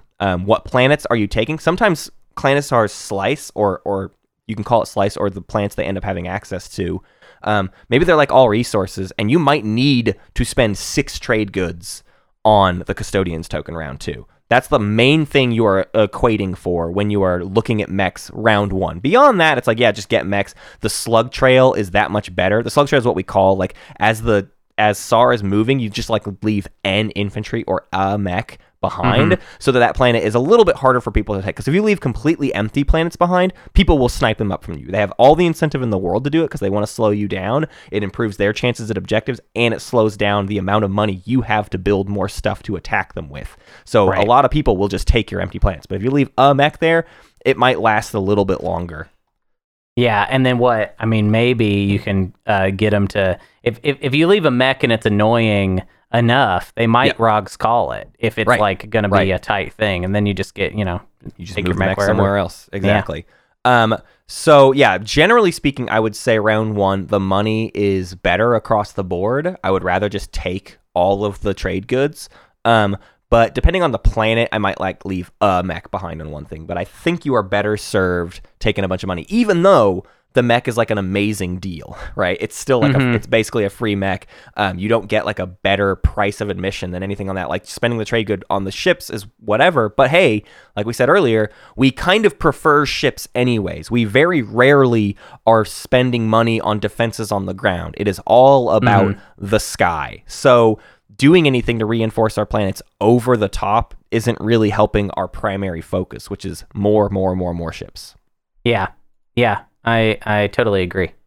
So then what does like the mid game of a SAR look like? My big thing is SAR is really good at most public objectives and secret objectives, especially because so many secret objectives these days are like space combat related, or even control related, and you're good at both of those things.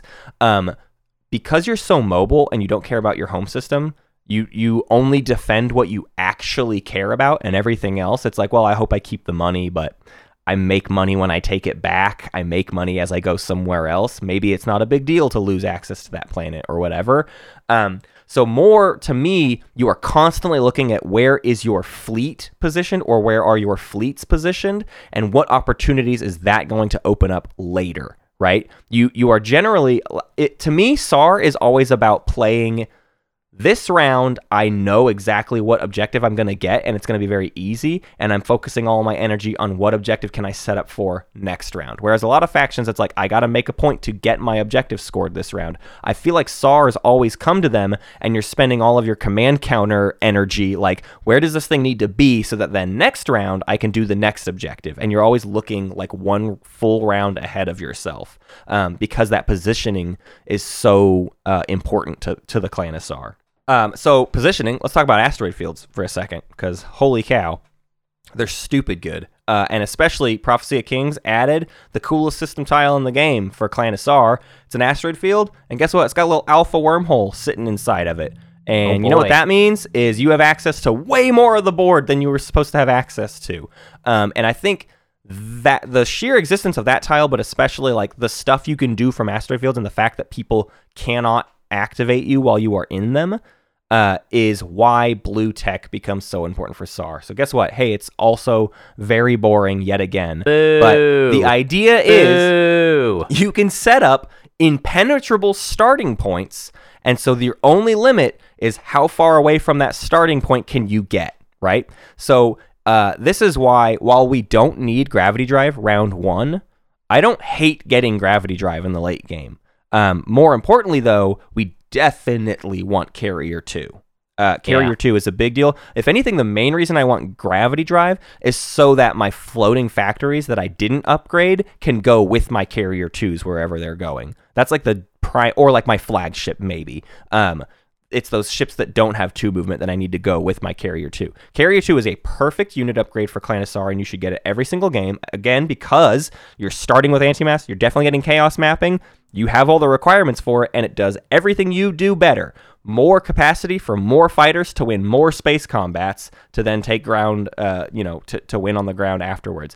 You can get ridiculous fighter swarms because also those space docks are also carrying like 4 fighters, right? So 2 Carrier 2s and a single floating factory can hold 14 fighters if you want it to. And that is, in Twilight Imperium, generally a pretty unstoppable force even by itself, let alone throw in like a Dread or a Destroyer 2 or something. Mm-hmm. HP wins. Exactly. HP wins. And so the big goal for me is get those 2 get Carrier 2, and then you can kind of start picking around. But for me, there's a little bit of like, how quickly can we get to Lightwave? Because the only thing that sucks about once we have all of this movement is, well, people gummed really well. And if you can just ignore everyone's gum, there's very little that can be done about Clan of SAR when they decide to start planet hopping or whatever. So Lightwave is like a pretty critical tech to me.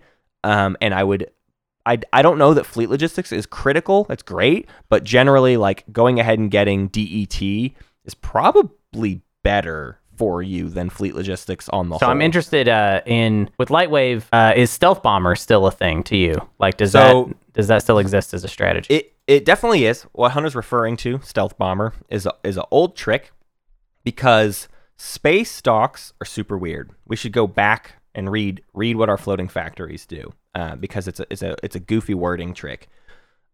This unit can move and retreat as if it were a ship.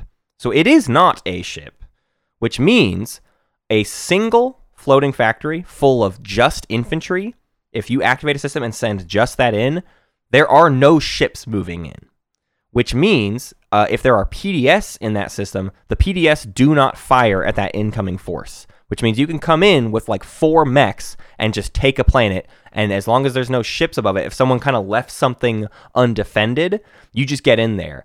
And what Hunter's referring to is with Lightwave Deflector, that means we can get past, like sometimes people build up perimeters of gum and then leave their home system empty. I do this way too often. This is my problem as a player, which is an incredibly vulnerable position to put yourself in when Clan of SAR is around. Because Lightwave Deflector, that Floating Factory can move through all of the systems that have ships into the system without ships, and then drop infantry on the planet. And I feel like I haven't seen that tactic as much anymore. It's more of like a precision. It's not like an every game thing. It's especially because people are better at defending these days in general, so there's just less opportunities for it. But it's something that just like occasionally comes up, and then even when the opportunity comes up, it might not be worth the activation. Like, it might not be a planet you actually need. I feel like the best example of when you should do this is when, and this shouldn't happen. This is somebody having a bad game. But if for some reason someone doesn't have any ships in their home system, but one of the planets is empty too, and you have light wave stealth bombers, and you can sneak in and stop them from scoring a public objective. Right. Now, like I said, that should not happen. Right. But weirder things have happened to me in games. I remember a game where I was playing a Sardak, and someone left one of their home systems empty, and I just Gamma Mama'd into the home system after they had passed even. Right. So people, occasionally do leave openings, and I think it's important to remember that Stealth Bomber exists, which is why I wanted us to talk about it for a little bit, so that people are on the lookout for those opportunities. Yeah. The other movement we can take advantage of is, so we've talked about Lightwave, we've talked about like all blue. That's certainly a path. There's also the like heavy unit upgrade path that Clan of Sar would do. I would say this is especially viable if 2 techs and 2 colors comes up, because you can get a couple blue techs, and then if you get AI development algorithm, that grants you access to Dreadnought 2 and Fighter 2, which are both things you would love to have. Those equally play into your arsenal. You don't necessarily want to get a yellow tech to get Dread 2 or a green tech to get Fighter 2, although sometimes you will. But realistically, you'd rather have the skips, and AI dev means you can also get Destroyer 2, which can help you with people with equivalent fighter screens, right? And I think across the board, AI dev is quite good, and I bring it up with 2 and 2 colors because honestly, self-assembly routines is something I might get because I'm building all of the time. Like I can build on the move and then get a free mech on the planet that I took. I'm just saying for 2 and 2, I don't know what red tech I would take over that, and I have nothing wrong with getting free mechs as part of the plan to also get a bunch of extra unit upgrades. Yeah, it is kind of fun that self-assembly routines, I have played a lot of games recently where I have researched it. And I feel like the only time I really liked it was when it was Barony, because of the kind of closed circuit, like just I get money for, because you have to remember, you do get a trade good every time you lose a mech whenever you have self-assembly routines, which is kind of the silliest part. But well, and it's hilarious with SAR too, because let's say we're not using self-assembly routines to build free mechs. But we've already built all of our mechs. Well, we got those mechs technically for free because we did them on the deploy, and then we get $1 back for them. Those mechs literally made us money, to a certain. I mean, I guess it's really just getting its own dollar back. It's the dollar you decided to spend on it, but that's what especially solidifies it as a free mech, I guess is the way to put it. So I don't know. It's a super situational tech. It's not something I'm getting every game, but again, 2 and 2 colors, I would rather do that than probably any other tech path. Yeah, I mean, it's either full blue or blue and red. Yeah. I do think that it would be fun to talk about, like if we wanted to talk about some weird tech for a second, I think predictive could be kind of funny for SAR because there's so much command counter management that you can get into. I wanted to talk about command counter management too, because the thing is, we talked about it earlier, you really do save command counters over the course of the game. And I think if you are keeping kind of a mental tabulator of how many command counters you've saved, for every command counter you save, that should get put into fleet supply, because it will always pay off in the final round, having a good stockpile of fleet supply to go do whatever you need to. Maybe that's not 100% true, but like that people talk about the SAR ball, and the SAR ball is, hey, you have like 8 command counters and fleet supply in the last round, and very few people have the tools to deal with that. So you're going to take more, you're definitely going to take any space combat you want, and you'll probably take most planets that you want with that size of fleet. Yeah. No, it can be devastating. I will say though, I feel like SAR is obviously a top tier faction. I do feel like I have seen, and maybe it would be good in the future to do a very defensive SAR episode, because I do feel like they do get dealt with. somewhat frequently. I do find that does happen, and there are some opponents for SAR that are far from ideal, and I think that list of opponents that are far from ideal has grown a little bit in POK versus how it was in base game. So, yeah, who's on your list of like great anti-SAR factions? I think Titans can be really annoying to deal with. Absolutely. Yeah, man, I had a game as SAR against Titans where I talked about earlier. I even like tried to pull off that trick with the hero to try to whittle down some Titan stuff, and it still wasn't enough. The Titans soaking all that damage, it's really hard to chew through that, even with like a decently sized SAR fleet. So I think that's definitely true. Muat can obviously scare you. If you're putting all of your stuff into one big SAR ball and you let it leave that asteroid field, sometimes Muat, that's like the juiciest Nova Seed target on the table. Novi so Seed. you will get dealt with it. Yeah, Novi Seed. I think if you're playing against Muat in the late game, you gotta hide in the asteroid fields to make sure you don't get Nova Seeded, or just spread out, have a secondary fleet that's the same size. I think Barony can always sort of deal with SAR a little better if they if they go kind of more classic Barony and get NES and stuff. Yeah. I think your Soak can kind of outpace their and also the fleet supply thing. You know what I mean? Like it's like Barony can sort of keep pace, although normally doesn't in that way. But is it even always going to be necessary?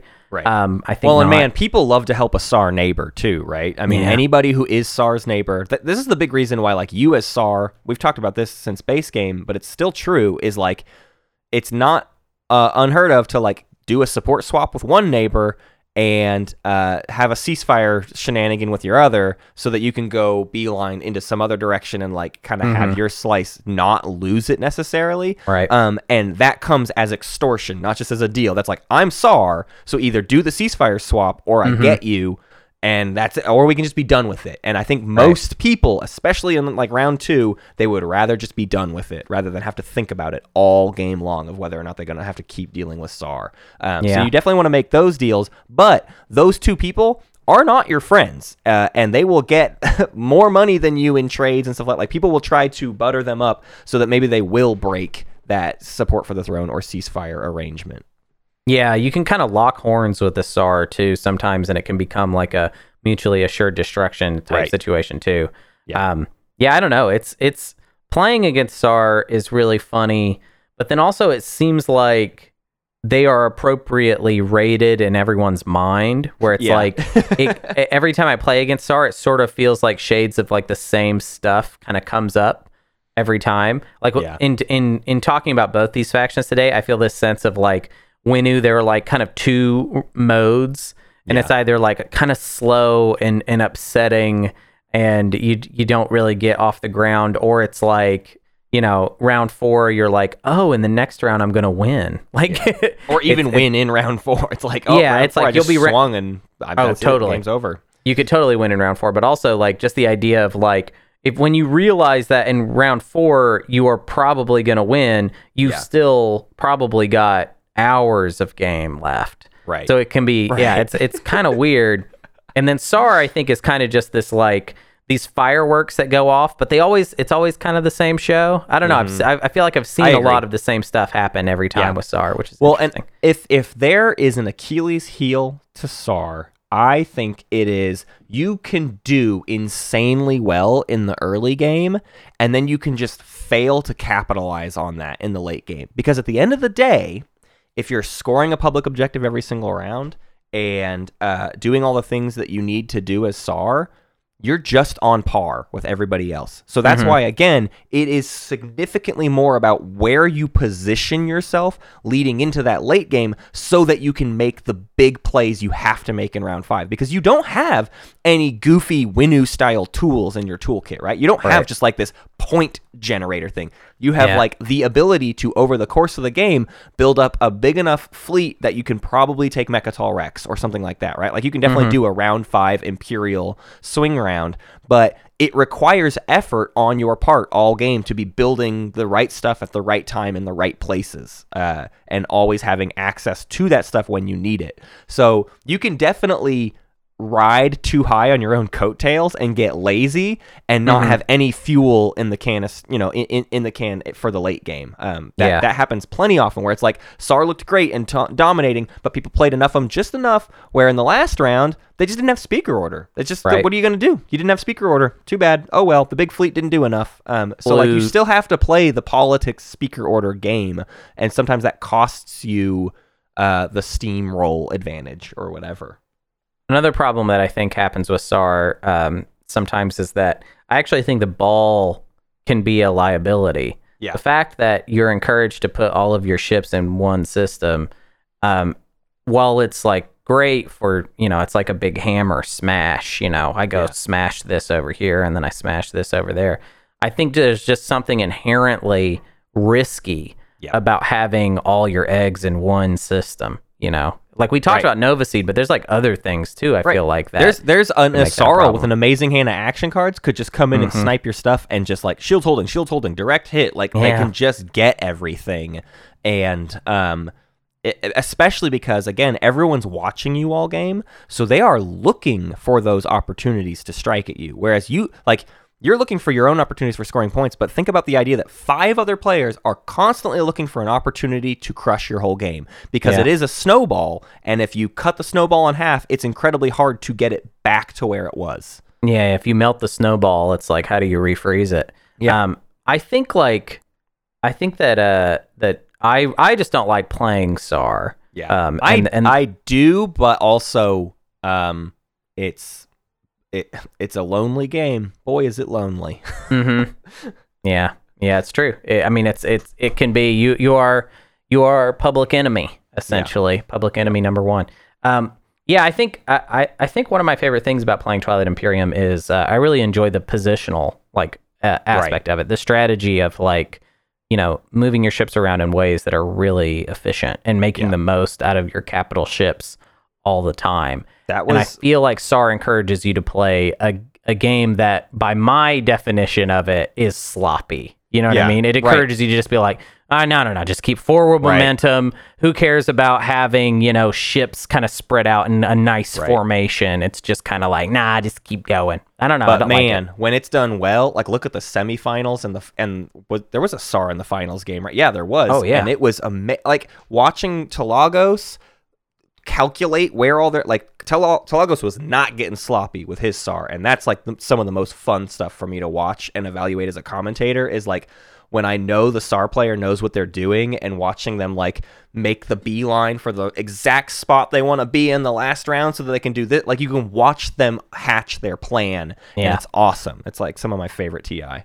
I don't know if I think it lives on YouTube somewhere, but if you could find, there was a game, it was a tournament game, like not one of our tournaments. It was a community tournament. I think it may have been I don't remember, maybe it was the 14-point tournament where Rwise was playing as SAR, and it was a nail biter final round that then came down to some sort of move where Rwise got rid of all of, like it's just take everything out of Fleet Pool, like one of those, and there was like a single space dock in an asteroid field with chaos mapping, and then we just kind of skipped. Only SAR can have the types of finishes that sometimes you see with SAR. They'll like literally have a single unit on the entire board. The SAR finishes are fun actually. That's my favorite part about it is the ending. I think a SAR game, a great SAR game, they come out hot, everything's going well,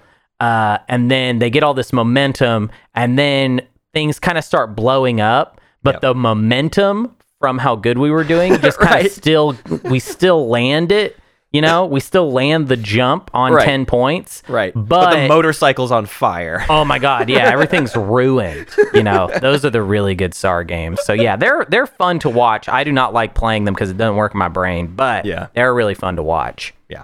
Well, there we go. Two more down. That's 6 down. We're like a third of the way there through the base game factions on these preliminary guides. We're doing it. Yeah, we're gonna be done. We're gonna be done before the end of the year, and then that's when we're gonna do, the season where we start over completely, throw it all out for the third go. I like your idea. Run. I like your idea of doing guides that are playing against specific factions. That's specifically what I really want to do for Root content. I really want our future Root stuff to be how do you play against specific factions. Yeah. But thinking about that with TI is also great. I can think of stuff like how do you play against Xcha, Winnu, Hakan. SAR is kind of in there. Cabal, like how do you deal with the pressure of Cabal is super interesting. I love the idea of playing against guides. Well, we would have to play some Root for that because I mean we just got stomped. Yeah, holy by Woodland cow! War Machine. Go watch BotBot's VOD of us. I don't even think we should talk about Root anymore. You know, I think we should stop talking about Root. I think like we embarrassed ourselves to such an extent that that the other we just podcast won. That's it. Yeah. Sorry. Other podcasts won. No, they didn't win. They completely stomped us. Yeah. Like completely. We had absolutely no way out. Immediately. Their first action was like, oh, we can just go ahead and end this game right now, and then we'll write out the sort of like the rest of it. But yeah, they are very good. Like they are just very, very good at Root. And I mean, I would say we're pretty bad at everything. I wouldn't say we're really. I mean, I would say we're. And like it was great. That's what I tell myself every night when I go to sleep. That's my mantra. You're not good at anything, and you never will be. It was fun being on Weird Root. A lot of trash talking on us. I love it when someone invites me into their house, and then they're just like, "You suck, don't like you, bad, real. Oh man, so bad." It's cool, fun. Love Weird Root. Got to check out Weird Root. Great show. Great show on the BotBot I'm excited to do more Twitch. stuff with Woodland War Machine though. Those guys are just the best. I can't believe they would want to do stuff with us. I know. To be honest, Well, after that, they want to play TI with us. They want to. What's going to be embarrassing is when we invite them into our house to play TI and they still walk us under the table. That'll be sad for me. No, that's fine. I mean, you'll win the game. You'll win, Hunter, but I will look like a fool. No. I don't think I can win in a game where it's not, just kind of me playing with the crew that I roll with in this community. I feel like because I get into a weird thing of like trying to be nice to players that I perceive as newer, and then players that I perceive as newer at the game perceive me as the literal devil. That there is no way that they would rather die than watch me play the game in any kind of good way. Yeah. So they're just like, it's completely impossible. I'm gonna stop being actually nice to new players. This is something I've been telling myself because first of all, they don't appreciate it. They don't like it, and second of all, they don't trust it.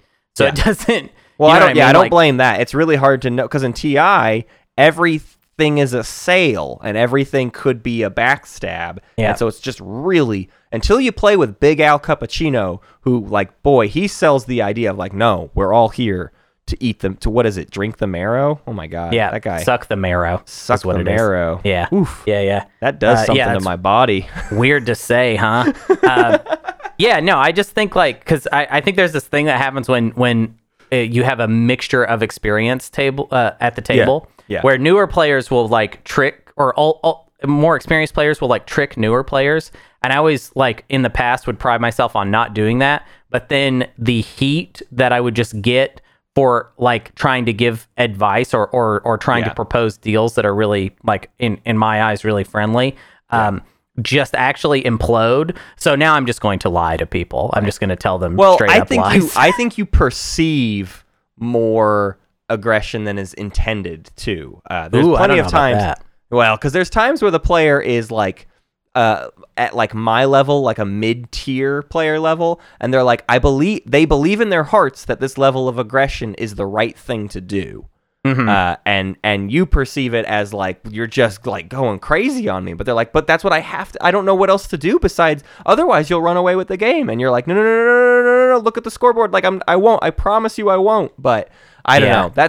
That is an incredibly difficult thing to do. And I think we're starting with. I don't agree with your assertion here though, because like we have played recent games together where I have been tied with the point leader, and the person I am tied with is saying that I am the point leader, Hunter, and the whole table is like, yes. Hunter, I was in an alliance game with you where I almost got eliminated because you had too many points.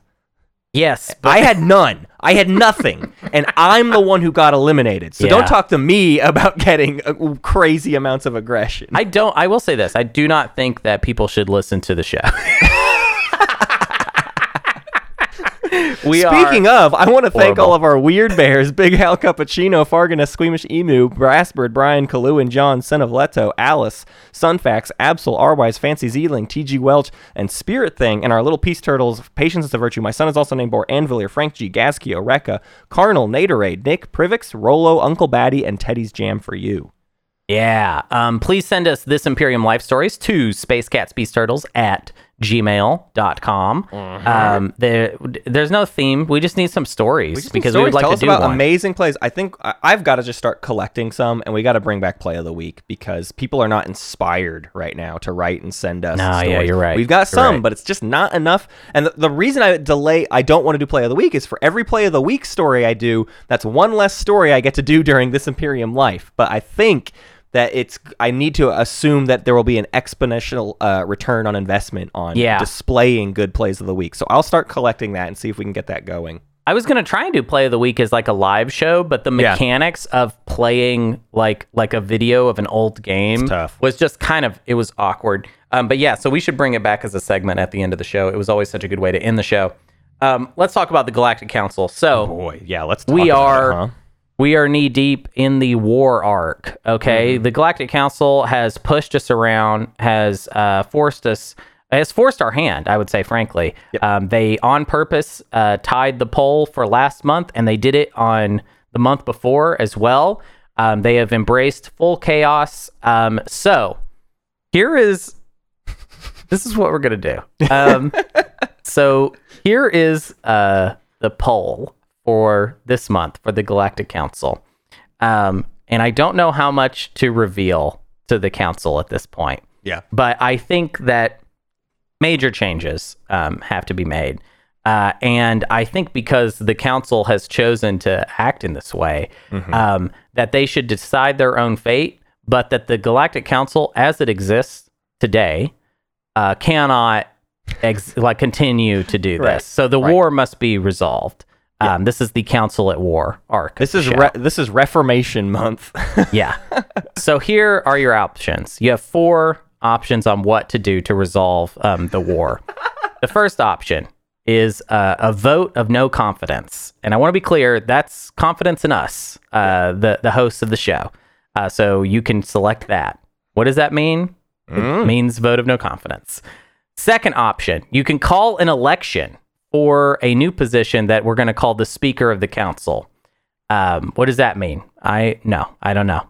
It's not my job. You know what I mean? This is, we're part of the executive branch. We are just going to give this to you and then the council will vote. Third option, grant the hosts emergency powers. This won't be chosen. Right. Oh, definitely not. But we leave it up there in the hopes that, we see who our true friends are, right? Yeah. Yeah. And then the fourth option is we conduct a new census and we do some redistricting. So vote there you go. That's vote your vote. on as many of those as you want. Now, some people might be like, I'm a Galactic Counselor and I'm not invested in this whole war thing. Let me tell you, we're going to have some fun. Okay. Yeah. We're going to screw around a little bit to kind of, I don't know. We, like the council started memeing us. We're going to meme back with these 4 nebulous options that will, I want to be clear, have very real consequences. Right. Well, hey, listen, this is my thing is, Hunter, you can say like, oh, some counselors aren't on board with this. They hit 50-50 2 months in a row. Every Galactic Counselor is in on it. That's my theory. That's the only way. I want someone to understand that you are still getting a Galactic Council episode. Oh, of course. This month. Totally. But for now, this is what I'm giving you. And this is going to be a wild month for the Galactic Council. You can choose as many of these options as you want. It's still a first round poll, like normal. Yeah. You choose which of these 4 you want. Good luck tying all 4 of them. If you tie all 4, you unlock the 5th hidden option. I'll tell you this much. With you all not knowing what these things, what the implications are, I would not want to tie all 4 of them. I'll say that much. And me saying that will make you want to tie them. Like now it's a challenge, but I'm just telling you, man. Right. That won't go the way you think it's gonna go. Yeah. So if you're interested in being a Galactic Counselor, I would say this is an important month because the consequences of these decisions are going to spiral out into the Galactic Council going forward. Right. So this is a big month for the Galactic Council. If you would like to jump in and vote on one of these options, I'm going to repeat them again. Your first option is a vote of no confidence in the show. Mm-hmm. Number 2, call an election to elect a speaker for the council. Number 3, grant the host emergency powers. And then option 4, we conduct a census and redistricting. This is where we are at. There's almost tears in my eyes. The 5th option is a root episode. And the 5th option, a root episode. But you only unlock that if you tie all 4 of them. And it's a root episode, and we'll be salty about it too. All right, that's your Galactic Council stuff. The Council at War arc. We're deep in it. Hunter, I hope you enjoyed your Homebrewers Guild game that you played on Saturday and also are playing on Sunday, and that you have already played on Sunday, but are playing, but have played, but are playing, but have played. So good job, great job on your win. Thanks, boss. Congratulations. So Homebrewers Guild this month, we're gonna do tech, not faction tech, just tech. Base. Regular tech. And tech. Unit upgrades? And unit upgrades, yeah. I mean, that's a tech. That's tech. Cool. So we're gonna need a whole replacement tech deck. So every single tech will need to be replaced. So we're gonna need new level 0s, new level 1s, level 3s, level 4s, unit upgrades, all of it. Throw it out there. With the unit upgrades, that's gonna just be silly. But who cares? But man? It's gotta happen. I at one point came up with a whole. My dream for an expansion, my expansion wish list was not a bunch of new colored tech, it was some, but I wanted different, like unit upgrade B, right? So when you upgraded, you had a choice of which. So it was like you could be better. Like right now, upgrades are like, they're like better at movement and maybe combat. I wanted it to be like you can like choose a path of how your upgrades go. Yeah. Do you want to focus on this or do you want to focus on this? And there's no going back. That sounds fun. I really like that. Yeah. Maybe, hey, you can talk about our show in the reviews on Apple Podcasts, iTunes, or wherever you listen to this show. And give it a 5-star rating because you love us and we love you right back, buddy. And you can also go visit our website, spacecatsppeaceturtles.com, for more information about how to become a Galactic Counselor or a homebrewer or a chill zone or a little peace turtle or a weird bear. Come hang out on our Patreon. Also at SpaceCatsPod is our Twitter. Come hang out with us there. Come check out our new show, Old Gamers Almanac. It's a video game show where we rank every single video game of all time. We've also got our Discord and our merch and all of our stuff. SpaceCatsPeaceTurtles.com.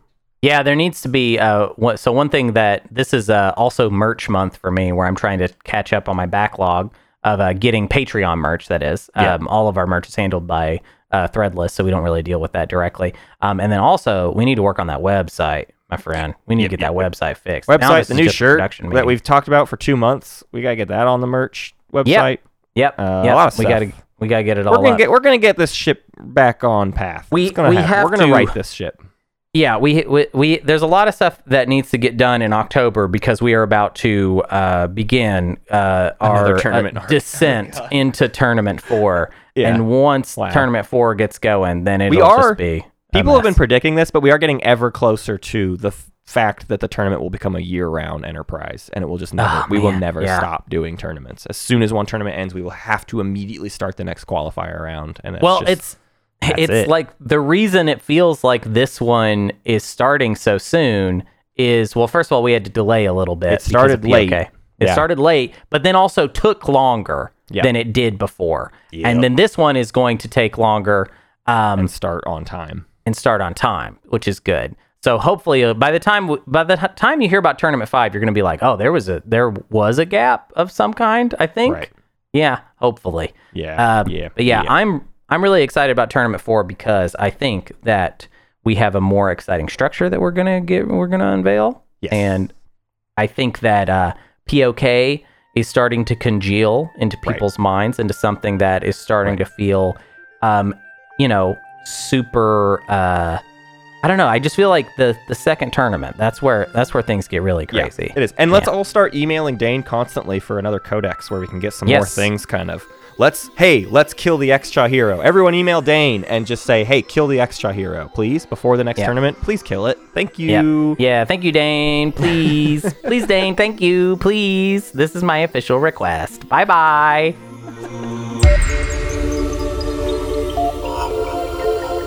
Thank you for listening to Space Cat's Peace Turtles, and thanks to Ben Prunty for the use of his music. You can find more at benpruntymusic.com and benprunty.bandcamp.com.